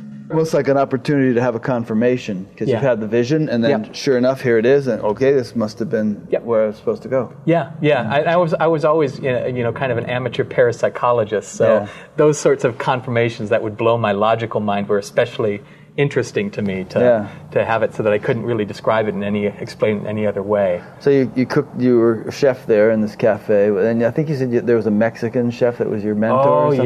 Yes. He named Yogananda. Does this mean you can cook really good Mexican food? Well, it means and are you going to prove that to me? Well, okay. I think my education in some ways was a little uneven, but I will say that I make a wonderful chilaquiles. I can knock the chilaquiles will knock your socks off. So I don't even know what those are, but we may have to talk about that. It's what you do with leftover tortilla chips and we're going to turn into a cooking show, but sautéed onions and leftover tortilla chips and some scrambled eggs. You cook them together, and I like them with a salsa verde. They're good with a mole too. Maybe we should have that for dinner tonight. Yeah, we could lunch them today or something. It's good, it's kind of good peasant worker food, like so much of the best food. Well, I'm a peasant worker. Yeah, me too. Yeah. So, how long did you stay in that monastery? I was with. What'd you learn there? How'd you change there? I changed immensely, and I was there for 6.5 years, both in a center on the Oregon coast, but then we also had satellite meditation centers where a lot of students had learned and wanted to have teachers there full time to be more available, and so. In this restaurant until we sold it. I had the 6-month-long in-residence teacher training program, which was wonderful. And that the transformation that happened there is difficult to describe in words adequately, but I would come to some days, I would go down to meditate maybe after doing yoga asanas and sun salutations, go back to the meditation room and be down for 9 hours or something. And when I'd get up, at 6 or whenever the dinner was... You would have just sat there without a break for 9 hours. Sometimes, yeah, and sometimes go to the bathroom and especially with 2 gallons of water a day. Then I was told to stop that. It's like it's okay if you only do one. Are you sure? Like yes. Like okay, all right, I'll only do one. It can actually be bad for you drinking too much water. So I've been told. I've done a lot of things that ought to be bad for me. I kind of survived, and luck was on my side. So the teacher training was incredibly transformative, and it also helped that beforehand I had very clear experiences through the meditation of what in TM you'd call the transcendent, and what my system you'd call the ascendant, or the presence, the unmanifest. Right. And so going into the teacher training was just exploring that and sinking into it and deepening it. And some days I would wake up in the morning and have this feeling that I could only describe as, it feels like 2 lifetimes have just vanished. I didn't know they were there, but they're gone. Like you worked through that much. Yeah. Yeah, some say that. Some say you can work through lifetimes of karma in a single meditation if it's deep enough. You'd see, I would feel so fundamentally lighter that those would be the words, I would use to describe it. Yeah. Yeah, and all sorts of those. I know some of the things you talk about on this show, a lot of those things sort of kind of happened and transpired beginning at that course. And then, after that must have been 4 more years after that, teaching meditation and traveling around and living in the centers and going to places that I had, as a teenager with lots of wanderlust, I'd always wanted to go, but I gave up my big desire basket. I said, I just want this desire, and you can have this. And then I found that, oh my God, that's the thing I wanted to do. Like Switzerland, for instance. Oh, yes, like Switzerland, yes. Yeah.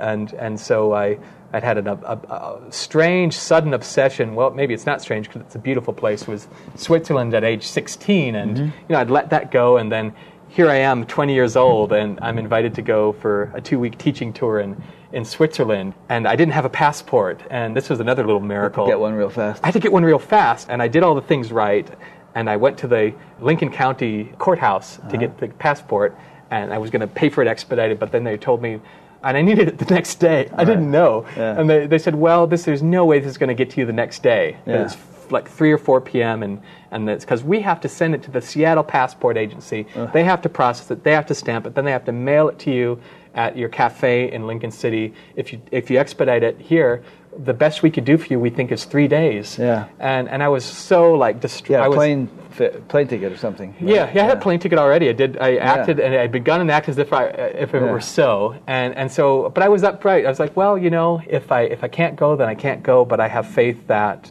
whatever needs to happen is going to happen. I thank them profusely. I say, thank you for whatever you can do. I appreciate it. I really hope it shows up tomorrow, nevertheless. Yeah. And that's what happened. And I still don't quite know how that happened. I don't know bureaucracies to normally work that fast. Yeah. But it was 11 a.m. the next day in the cafe, and there were people there. But when I got this package with my name on it from the Seattle Passport Agency, I definitely said, "Holy fuck," really loud. And then, so joyous, so joyful. But the guy I was going with said, like, "Oh, shush, Ishtar, no." It's like, it's okay. I know you're joyful, and it's like, yeah, this is great, And so I'm going to Switzerland, and when I got there, it was like another one of those weird nodal points of deja vu, destiny times 10, and somehow I was just completely in a strange bliss by just being there and teaching meditation and being on Lake Lucerne and all of that sort of stuff. It was just hitting me from so many different angles. And later I got to go back again 2 years later and live there for about a month and a half and had a similarly profound experience, and was sent off to different places like Helsinki, Finland, and Hong Kong and Michigan. I loved being in Michigan, and so that was kind of my own sort of Shangri-La experience for all those years, getting to do that. And then that's pretty neat. Yeah.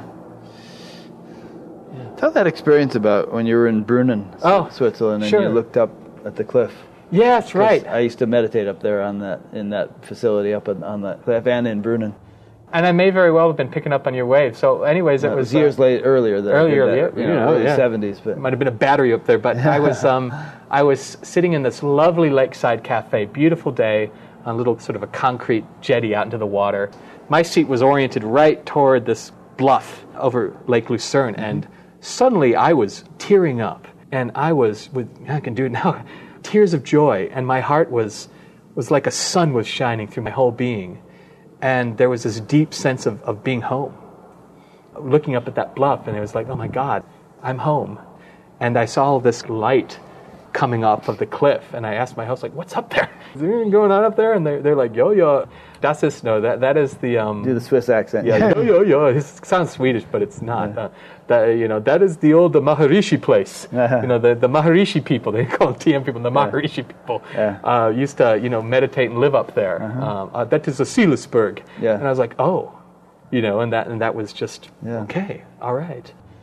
Incidentally, at the foot of that cliff, down by the lake, is a place called Rutli, which is supposedly where Switzerland was founded, and also supposedly where the apple was shot off of William Tell's head. As the story goes. The foundation of Switzerland, right there. That's pretty cool. What year were you born? 1983. Good year. I wonder if you had been somebody in the TM movement who had died. Maybe yes. I never felt that I had a 20th century life. I just never, I felt like, I'm here in the 20th century. Oh, Lord, okay.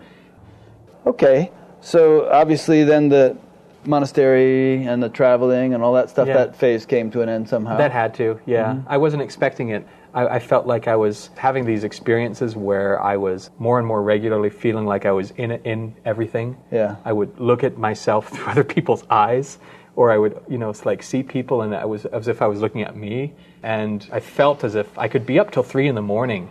writing these newsletters, and just felt like I was being powered by a bunch of juice, like something plugged into my back, and it was just going, and it was just so much joy living this life. I was so joyous to do that, and then all of a sudden, I would take these midnight walks to chill out, and from my heart, I started getting this invitation to you should get fired. It's like, what? You should get yourself kicked out.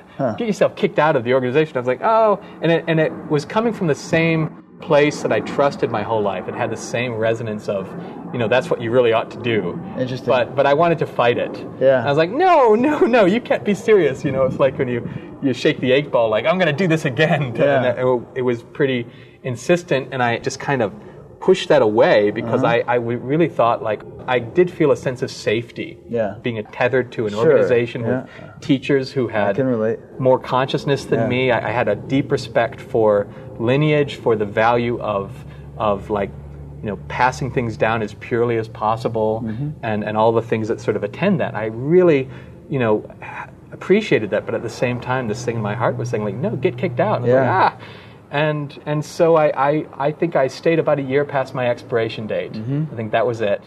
And it was funny because after I ignored that, I was on such a sort of expanded track. It just imploded, or it just, things you were got ignoring gummy. it. Because I was ignoring it, because Yeah. I was fighting it. Things got gummy, and I thankfully, years before, I'd made a promise to myself that if I ever found myself as kind of a malcontent, if this somehow was no longer my own Shangri-La, if I was not expanding, if I was not able to expand every day and kind of shed the stuff that might accumulate, then it was time for me to go. And I found myself in that place, and it was hard, but I was like, yep, I'm going to honor that promise. I don't want to do it because, man, life might really suck. I did it. It's yet another similarity between you and I, because I got kicked out of the TM movement, and it happened because I was getting involved with AMA, and I was just sort of doing things like sending out little emails and stuff about little AMA events in town, which I kind of knew in the back of my mind could get me kicked out of the TM movement. But it's like, if it happens, it happens. Maybe it should happen. I don't care. I'm just going to do this, and I'll still go to the Dome and meditate if they want me to. And sure enough, they got wind of it and kicked me out. But these are almost like archetypical patterns or something. You and I have both followed. Life tracks. There's so many similarities that we've come up with so far. Same song structure, maybe different notes, different octaves. Yeah, different. Yeah. Interesting. Yeah. Oh, wow. That's. I mean, maybe they're just sort of reflective of human psychology and how it often plays out in groups and spiritual organizations and with seekers and stuff, fanatical people and administrative types and all this different stuff. But I mean, it's funny too, because like part of the reason I was Vaughn, or as I learned to call him MSI, 'cause that's all I ever knew him as. Right. Part of the, in some ways, part of the genesis of my particular meditation teaching was often presented as moving away from sort of the rigidities or maybe the kind of some of the cultish aspects or facets of the over-controlling aspects of the TM world. And then I found that those, kind of crept into the ascension world. And I would find myself, maybe they were totally unimportant arguments, but I found myself becoming so argumentative about stuff that I felt was groupthink, or stuff that I felt, like this isn't the important stuff, this isn't good, this isn't a good direction.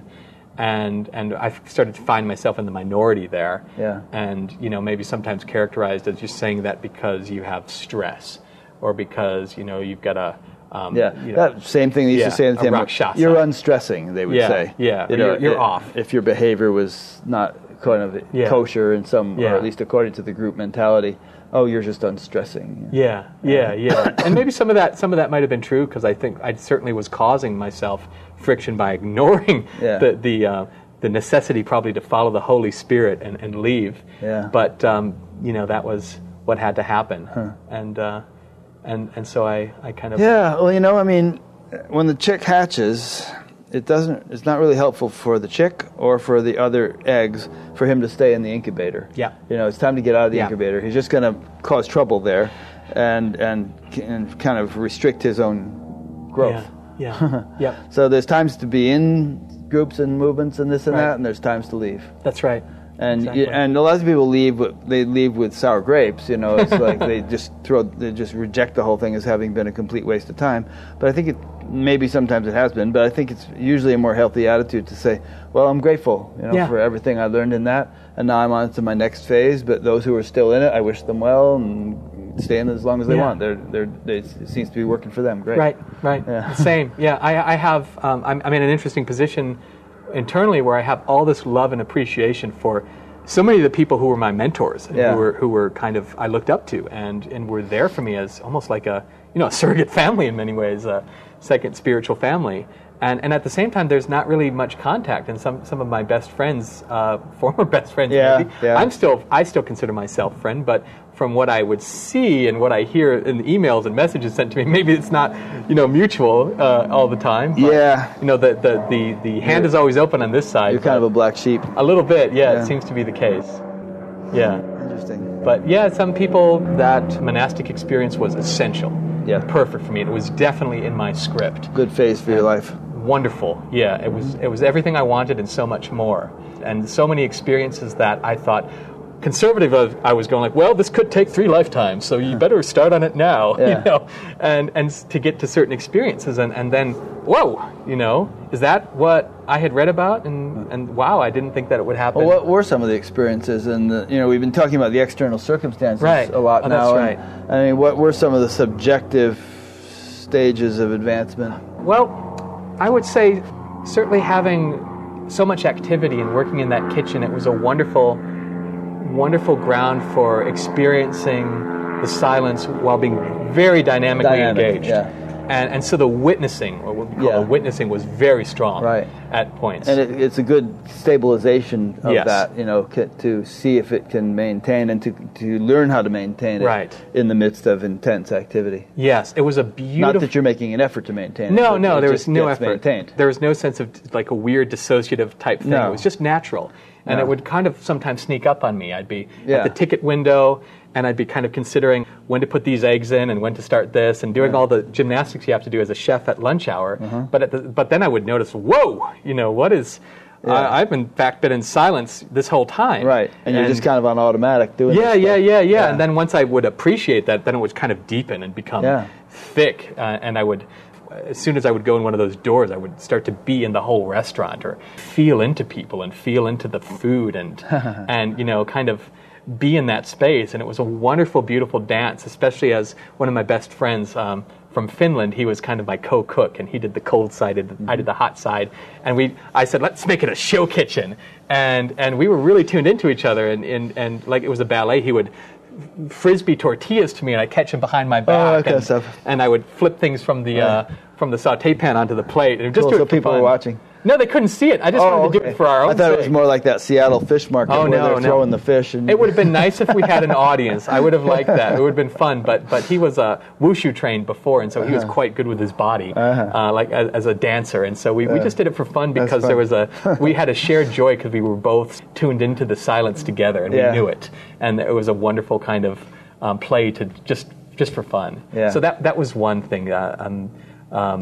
I never sought out awareness during sleep because frankly I'd never read about it, so that took me by surprise. When it started happening? Yes. Yeah, that was, I was like, actually I didn't like it because many of the times I felt like I was stuck inside an inert log, and I remember it felt as if my mind was asleep too, which of course later would produce the question, well, if you're aware and your mind's asleep, how do you know you're aware? Yeah, exactly. But I would remember I was like almost like knocking on my mind, and my mind was going like that. That's the best I could describe it, like the thought of nothing. And I would say like, hey, like I'd like to move this body, but it's like, and then I just would have to give up because, nothing would happen, and I would spend however long it was just kind of being in awareness, and I didn't like it, so I said, like, if anybody can just like not have that happen, that would be great, and so it kind of stopped. Yeah. And because I like sleeping a lot. Yeah.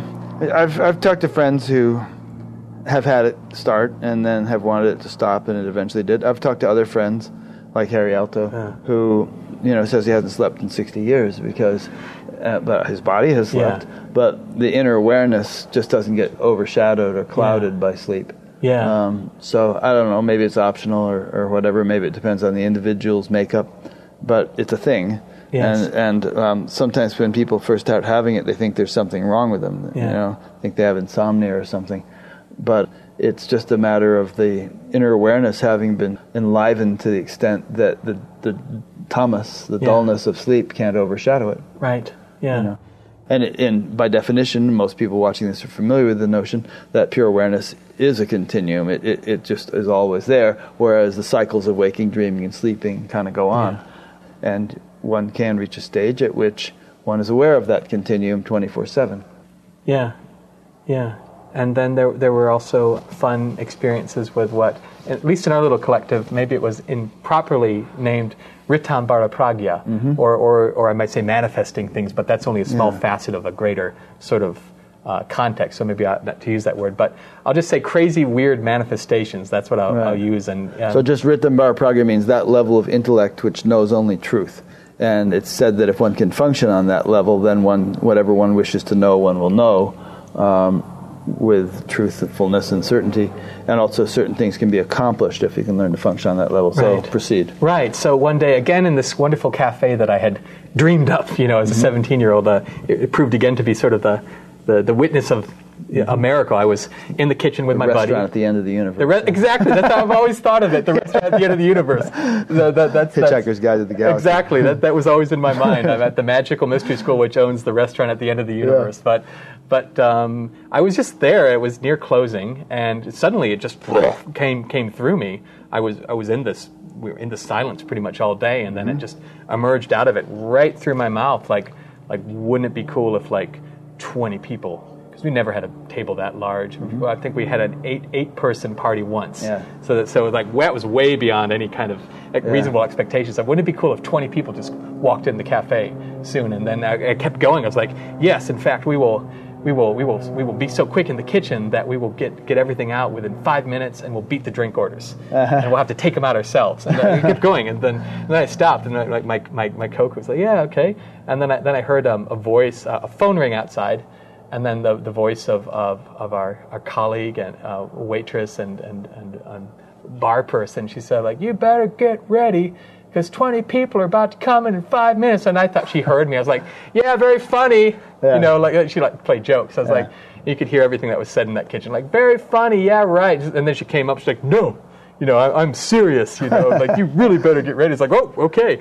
And then I couldn't believe it. And so I still couldn't believe it. And then when 20 people streamed in the door, something dropped. That's what it felt like. It was like, boom, it's on. And we were so in the silence that I don't know how we did it. Everything went slow motion. Yeah. And we had 4 appetizers and 20 plates, hot and cold.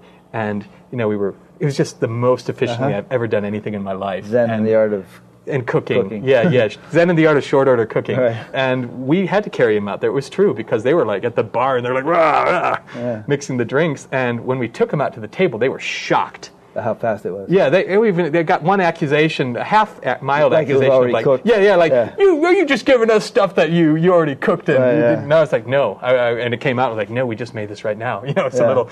it was a lot of intensity coming out, and they were like, "Whoa!" And they gave us a huge tip. Oh, neat. They cleaned their plates, and they were like, "Whoa, that was the best meal we've ever had." And we cleared them out and cleared that, and then it happened again, right after. I was same day. Same day. 10 minutes later, after we cleared the table, 10 minutes on a gambler streak or something. Uh-huh. Wouldn't it be cool if 18 people came in? And it happened again? It happened again. 18. We sat in the back there because that's the only place we could sit people.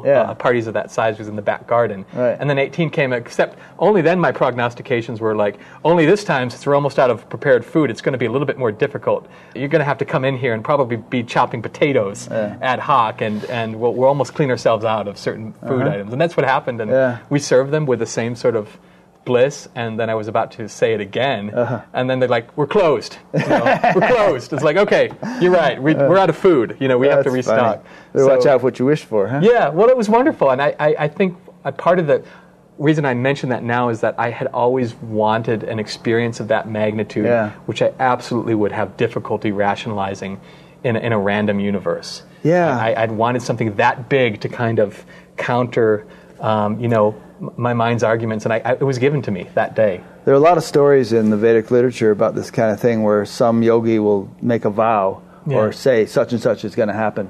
And because, that Ritambar Pragya, that level of intellect which knows only truth, because the yogi is so truthful and so in tune with, absolute truth, that it has to happen because he said it had to happen. Yeah. And so it happens. And there's a lot of cool stories about it. I mean, and sometimes it's the whole Srimad Bhagavatam was based on a story where this yogi was sitting in samadhi, and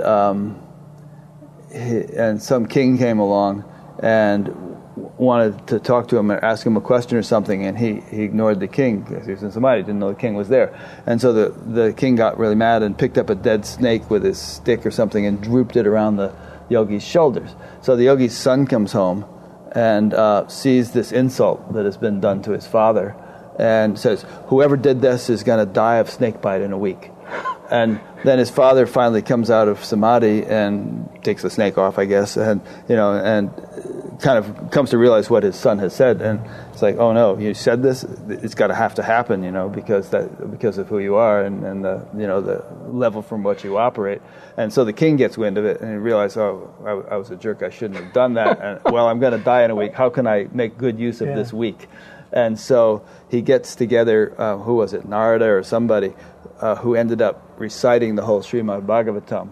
And the whole thing came out in a week, and the king got enlightened, I guess, and then Snake came along and bit him. End of story. But it's the thing about, if you're operating from that level, with that degree of truthfulness in your life and in your consciousness, what you say has to come true. Yeah. Anyway, so you left there. Yeah, left there. Yeah. And I kind of gave myself a hard time after that, truth be told. I mean, I didn't leave with like that many sour grapes, but I did leave with some questions. I certainly, even though I tried never to sort of put anybody up on some sort of idealized pedestal of perfection, I saw the dangers in that. Nevertheless, it was so easy you want that, and to really, want. And to want this organization that so much of your young life has been part of to kind of be perfect, and I didn't think it necessarily was. So when I left, I questioned. You're sort of disillusioned. Or I questioned my own experience. I said like, well, all these things I've experienced, are they just is there more?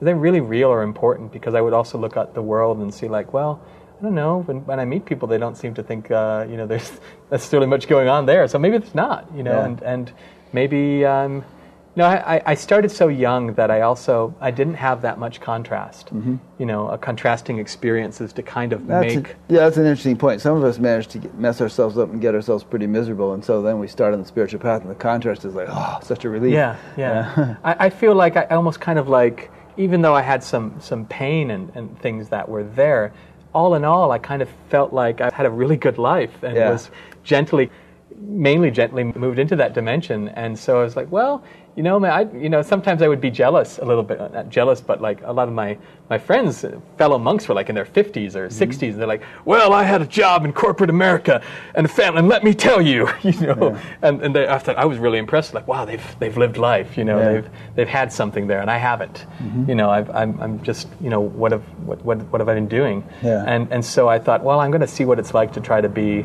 Like, I want to be a normal person, real person, and I didn't really have many wild oats I really felt inclined to sow or needed to sow, but for me, the wild oat was, I'm going to go to university, like I'm going to go to spend some time with my sister and then go to university and then get a degree of some kind. Get a degree of some kind. Not a bad idea. Yeah, and maybe I'll go, try to see if I can revive some of that old life, and and it turned out that it was ultimately a good exercise in suffering. I think being at the university. Or trying. I was trying to the whole trying to sort of deny a lot of what I had experienced for the purposes of the experiment. Actually, you wanted to do the experiment purely, but it was painful. It was like trying to fit into a size 2 shoe after being in a size 10. What did you end up studying? I ended up with a degree in philosophy. So you earned it. I earned it. Yeah, that must have been rough. Here you are, deeply experienced. Yeah. And, the things that a lot of these philosophies are just kind of groping to understand and skimming around the surface with all kinds of complex theories. Yeah. Whereas you've already gone down to the depth of the lake and had the experience. So it must have been a little bit difficult to sit in classrooms with all these people discussing this stuff. Yeah, it did make me depressed. And you couldn't just say, "Hey, dudes, I've experienced this. I know the answer." Because that wouldn't go over. It's not going to do anything. Yeah, you can't do anything. And I actually, at one point, I made this sort of like, and I'm kind of a talker. I'm gregarious. I like to talk with people, but I sort of decided I'm not going to tell anybody anything about me unless they solicit. Yeah. And I figured, well, someone's going to ask me, and I realized how uncurious people seem to be. Like I realized how. When I would talk with people, I love to get to know people, and I want to probe and question and see what they're about. I'm that way too. Touch their essence. Start asking them questions right away. Yeah. I want to experience people at their essence, at the bottom of the lake, where in that place of unity. But I found I was a little bit maybe naive, because I found that nobody has time for anything but everything that's going on in their head. Interesting. And I thought in university that maybe people would be curious and be joyful and be, if not conscious, be like wild and free enough to be fluid and kind of exploring, And have you ever noticed that there's a lot of people, perhaps the majority, who, you'll be having a conversation with them, and you're interested, you're asking them questions, you're listening, you're really getting their story, and then you start saying something about yourself, and it's like, okay, well, I got to go. I'll see you later. Yes. Exactly. I'm not confused by that, but I certainly found it strange when I first encountered that, in people. Yeah. It's like they get off on talking about themselves. They're not really interested in anyone else. So I kind of wore a costume. I decided I'm going to wear a costume. Yeah. I'm going to wear this costume of Thomas Ward Howell again and see, and it was ill-fitting at the time. It could have probably been better fitting. What did you do? 2 years of it or something? No, I did. I got 5 years. Wow. I tried to do architecture at the start because that was a lifelong passion. Okay. And then I realized I do not want to sleep under a drafting table and produce dreary cardboard models of ugly modernist structures because I had a different aesthetic than the. So you went into the. You and I were in the airport yesterday. And I was saying, imagine the amount of planning it takes to build a place like this. Yeah. We're in the Phoenix airport. It's just mind-boggling. Every little wire has to be taken into account, and every little placement of every little thing. Yeah. Anyway, that's a tangent, but it's something I've often wondered about when I look at big buildings or bridges or anything else. The whole science of being able to do that. Look at a termite mound. Yeah. So complex, and they're just doing it, or beaver dam. Kind of, yeah. We're just doing it with a different. Now with the termites, no one termite knows what's going on in its entirety, but somehow they work as a collective, like as a network. The mound gets built. Yeah, that's an interesting, wonderful, thing. Incredible structures. And that's also true of man-made attempts. I mean, they say no one knows how we got to the moon because it was too much information for any one person to figure out. But through the collaboration in the proper way of all these people, we got there. Yeah. According to most people. we were talking about how certain people don't think it was staged in Hollywood.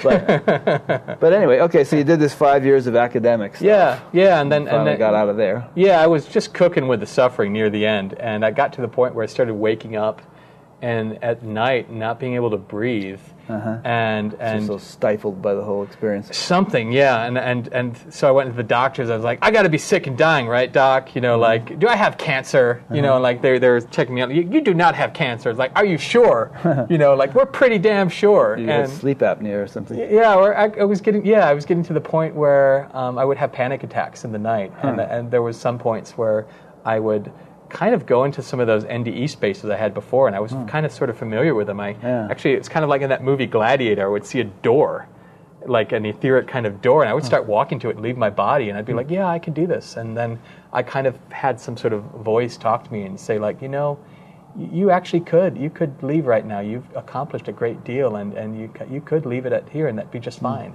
Or you could stay around and go on Buddha at the gas pump. Yeah, go on Buddha at the gas pumps 6 years from now. Not on the horizon, but or you could stay around and you're going to have to dust off the old armor. That made sense to my brain. Get back on the horse and kind of get back into your old shape and let the whatever barnacles you've accumulated come off and live and be of service. And I was like, well, let me think about that. Yes, I will do that. I'm gonna. And right when I made that choice, I stopped. That stopped happening. Yeah, and that's interesting. And just as in NDEs, how very often some guides or something come to the people and tell them they have this choice. Right. I tend to believe that something like that happened to you, even though you weren't dying, but that some kind of guardian angel or spiritual guide or whatever these things are was sort of talking to you there. Yeah. I mean, I was kind of out of my body, and like I said, it was like in that. I don't know who've seen Gladiator. He's always walking towards this door. I don't remember the movie. Was that like with Russell Crowe? Yeah, that's right. Russell Crowe. I remember seeing the movie, and I think he got stabbed, but he still had to fight the fight, even though he'd been stabbed, and he won. But throughout the film, he kept having visions of the other side, where his family was on the other side. His dead family was on the other side of the gate, and he's longed to go there. Yeah, and so that was a great movie, and I like Russell Crowe, but I figured anyway. Yeah. Anyways, enough of Gladiator. How did I got that into a Buddha at the gas pump conversation. Score. Yeah. But yeah, when I made that choice, it was like stuff started falling off. Yeah. And there was a center, and I just needed to finish at university, and it must have been A week later, I met my wife. And the whole time in Portland, I was thinking, what the hell am I doing here? Yeah. And when I got out of the monastery, I felt like, I'd had all these things that I thought were going to take me 3 lifetimes. I've experienced all this. I'm sure a bus is just going to come and kill me soon. So you went to university in Portland? In Portland, yeah, because that was the nearby town. That's where my sister lived, and I decided, let's just get going as fast as I can. And years later, a week after I made my decision to sort of stay, I met my wife, and she had the, I don't know how to describe it, the energetic signature of that forward path all about her. It was so clear that, as part of like coming back in here, she's there. Cool. And in so many ways, she helped me, just by being herself, shed these barnacles and come back to life and come back to my path. And coming back, I felt like, truth be told, I was able to come back in a much deeper sense than I had left off. Mainly because before I would often feel this sort of creeping sense of judgmental insularity, the sense that the teaching is the people outside the walls of the teaching. Yep. Even if you felt one, there was a sense, even a subtle, very subtle sense of like people were somehow less than, and it was barbarian. And when I would feel that strongly, ignorant, unwashed masses who don't get what we get. Right. And when that would come through my nervous system, I would feel myself like talk or act from that space. Yeah. I would want to go and take a shower with Scotch-Brite. I know what you mean. I've been through phases like that. Yeah. I saw this conversation with a couple of fundamentalist preachers recently because there's this big controversy because one of them was trying to raise $40 million for a new jet or something. And they had this conversation with the two of them, and one of them saying, "Yeah, you got to have a jet, a Gulfstream, such and such, because otherwise you have to fly commercial, and you have to sit in a big tin can with a bunch of demons." I remember that. Yeah, like that. Yeah. I was thinking, obviously he had gone farther down that rabbit hole, but I think so. His perspective was that anybody who's not a fundamentalist, such and such, in his ilk, was a demon. That's right. And you start looking at people like that around in society, and what a terrible way to see the world. Yeah. As opposed to seeing them all as your brothers and sisters and people that you can feel love for. Right. And I feel like maybe I had sort of screwed up enough and been enough of an idiot that like it was just like there's a softness in my heart, a softness in my gut. And I was like, okay. And it was gone. Something that had bothered me in my first tenure as a monk. And then I was like, okay, that's great. And so I gradually, I didn't know I was going to be meditation teaching again because I still had a lot of, regardless of any objections or whatever, I still had a lot of respect for doing things properly. And I wanted to make sure that I would teach from a very good place. But, as time wore on, it became gradually more apparent that was going to be part of my life again, and that I ought to be doing that. And I started teaching, teaching folks for donation. I had to have some guinea pigs. Like, well, you're going to be my guinea pig here. Are you cool with that? Because I might suck. And then they're like, oh, that was great. You should go back to doing that professionally again. So that's what you've been doing. You've been teaching meditation.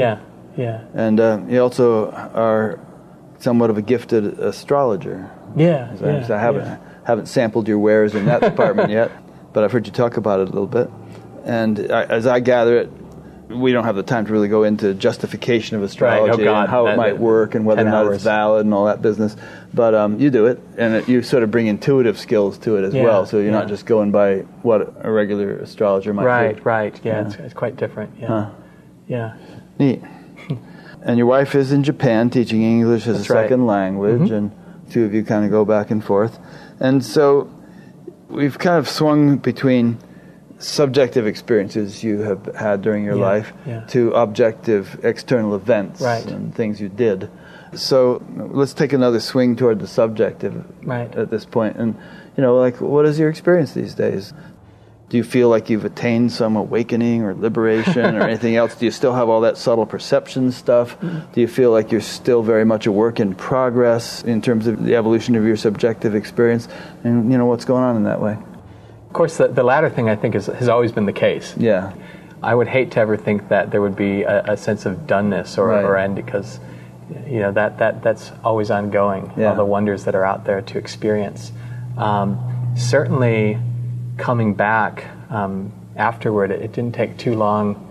There were some rough patches to get the newly encrusted barnacles kind of off, and maybe some deeper stuff that I never really touched in the beginning. A lot of stuff that was much more, more visceral, more like heart level and gut level type stuff. More, like I'd never quite relaxed enough to get that stuff out. And so there was a process of having that clear out, and after that, there was a sense of just being able to relax more fundamentally into that sense of consciousness, not only being this kind of witnessing place or this thing I could, see kind of like, I don't know, behind me. That was how the words I would often use, but a sense of it getting relaxed enough to like feel it pop up in Rick Archer, or in the chair, or in the rocks. So it kind of went from witnessing to unity more. I never kind of, all taxonomies seem to be imperfect and a little bit loose, and so I kind of... They're just words and not very imprecise. Different. Not very precise, but... Yeah, so I might say that's a part of the ocean that I seem to be visiting much more frequently than say,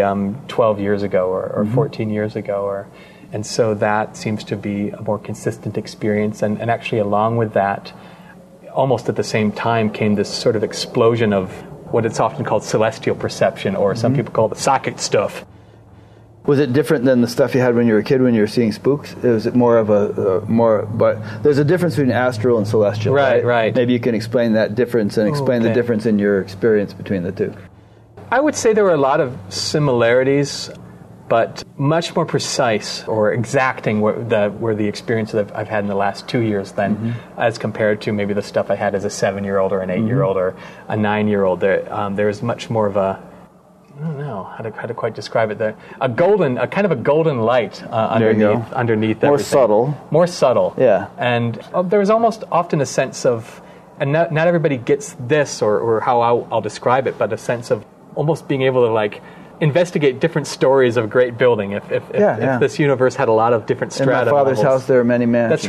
That's right. And kind of going to them naturally, and a sense of having my being sort of expand out, and then every once in a while I'll start to notice, like, hey, what's this room I'm in? I haven't noted this one before, but here it is, and kind of, looking around, and there have been interesting experiences with going up the top of my head and being kind of like a golden door up there, where people place the crown chakra, and going up this long channel, and there are beings up there, and they're kind of golden beings, and saying hi to them. And when I look horizontally, this is getting really weird, I apologize, but when I look horizontally, there are kind of worlds. There are like worlds that these different beings, with different energetic signatures, that these different beings exist on. And so those things have been, in some ways, spontaneous and mundane. That's been I would use the word mundane. They've been almost as normal as me having a memory, or thinking about this or that.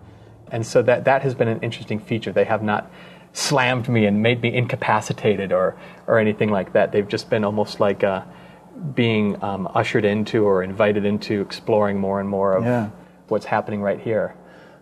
It's interesting, the way Maharishi laid it out was, get self-realization established as a foundation, and then begin to develop the capacity to experience the full range of the relative, gross to subtle. And I remember him saying one time, he said, when you open up to that subtle perception, you discover that a world of beings is there. You can say worlds of beings, perhaps. And they're sort of right here, but just sort of in a different dimension from our gross world. Right? It's not like you're going off to Alpha Centauri or something to tune into them. No. There's just all these strata. It's almost like, to take an example, I mean, this goes in terms of big and small, but, you have your body, and it's meat on this level. And you go down to the molecular level, and it doesn't look so much like meat anymore. It's these little molecules. Even on the cellular level, it looks very different than this level. Then you go down to the DNA level or the molecular level, and then the atomic level. And each one of those worlds, as it were, on its own level, would be unrecognizable by any other worlds. It's so dissimilar. And yet those are the building blocks of this world. The whole subtle realms thing, I suppose, you can speak to it better than I, but I suppose you would find it, have you found it to be very different in certain respects than our conventional world? Or are there differences and similarities? Well, in some ways I might contextualize it differently. It has kind of become part of my conventional world. It's true, well put. It's more like like you've incorporated it. Yeah, it's more like my definition of conventional world has had to sort of expand and accommodate this new types of data, if you will. So you're functioning in several worlds at once. Yes, I mean, often that's the case. Sometimes it'll be the case of like being a more classically physical sort of experience, and digging a hole in the garden. But just as equally, sometimes I'll find myself doing some very physical work, like working on a house or planting a garden. And then there's, good Lord, the plant is talking to me, and I start to sometimes phase into different time periods, and my clothing will look different, but it's never been too much to sort of distract me from being able to function. And appear as if I'm functioning in just the same manner as anybody else. Yeah. And so that's kind of been how it's gone. To take another example, perhaps, and this will just catch you unawares with this one, we're here in Sedona, Arizona, and Sedona is notorious for having all kinds of vortexes and all kinds of woo-woo taking place.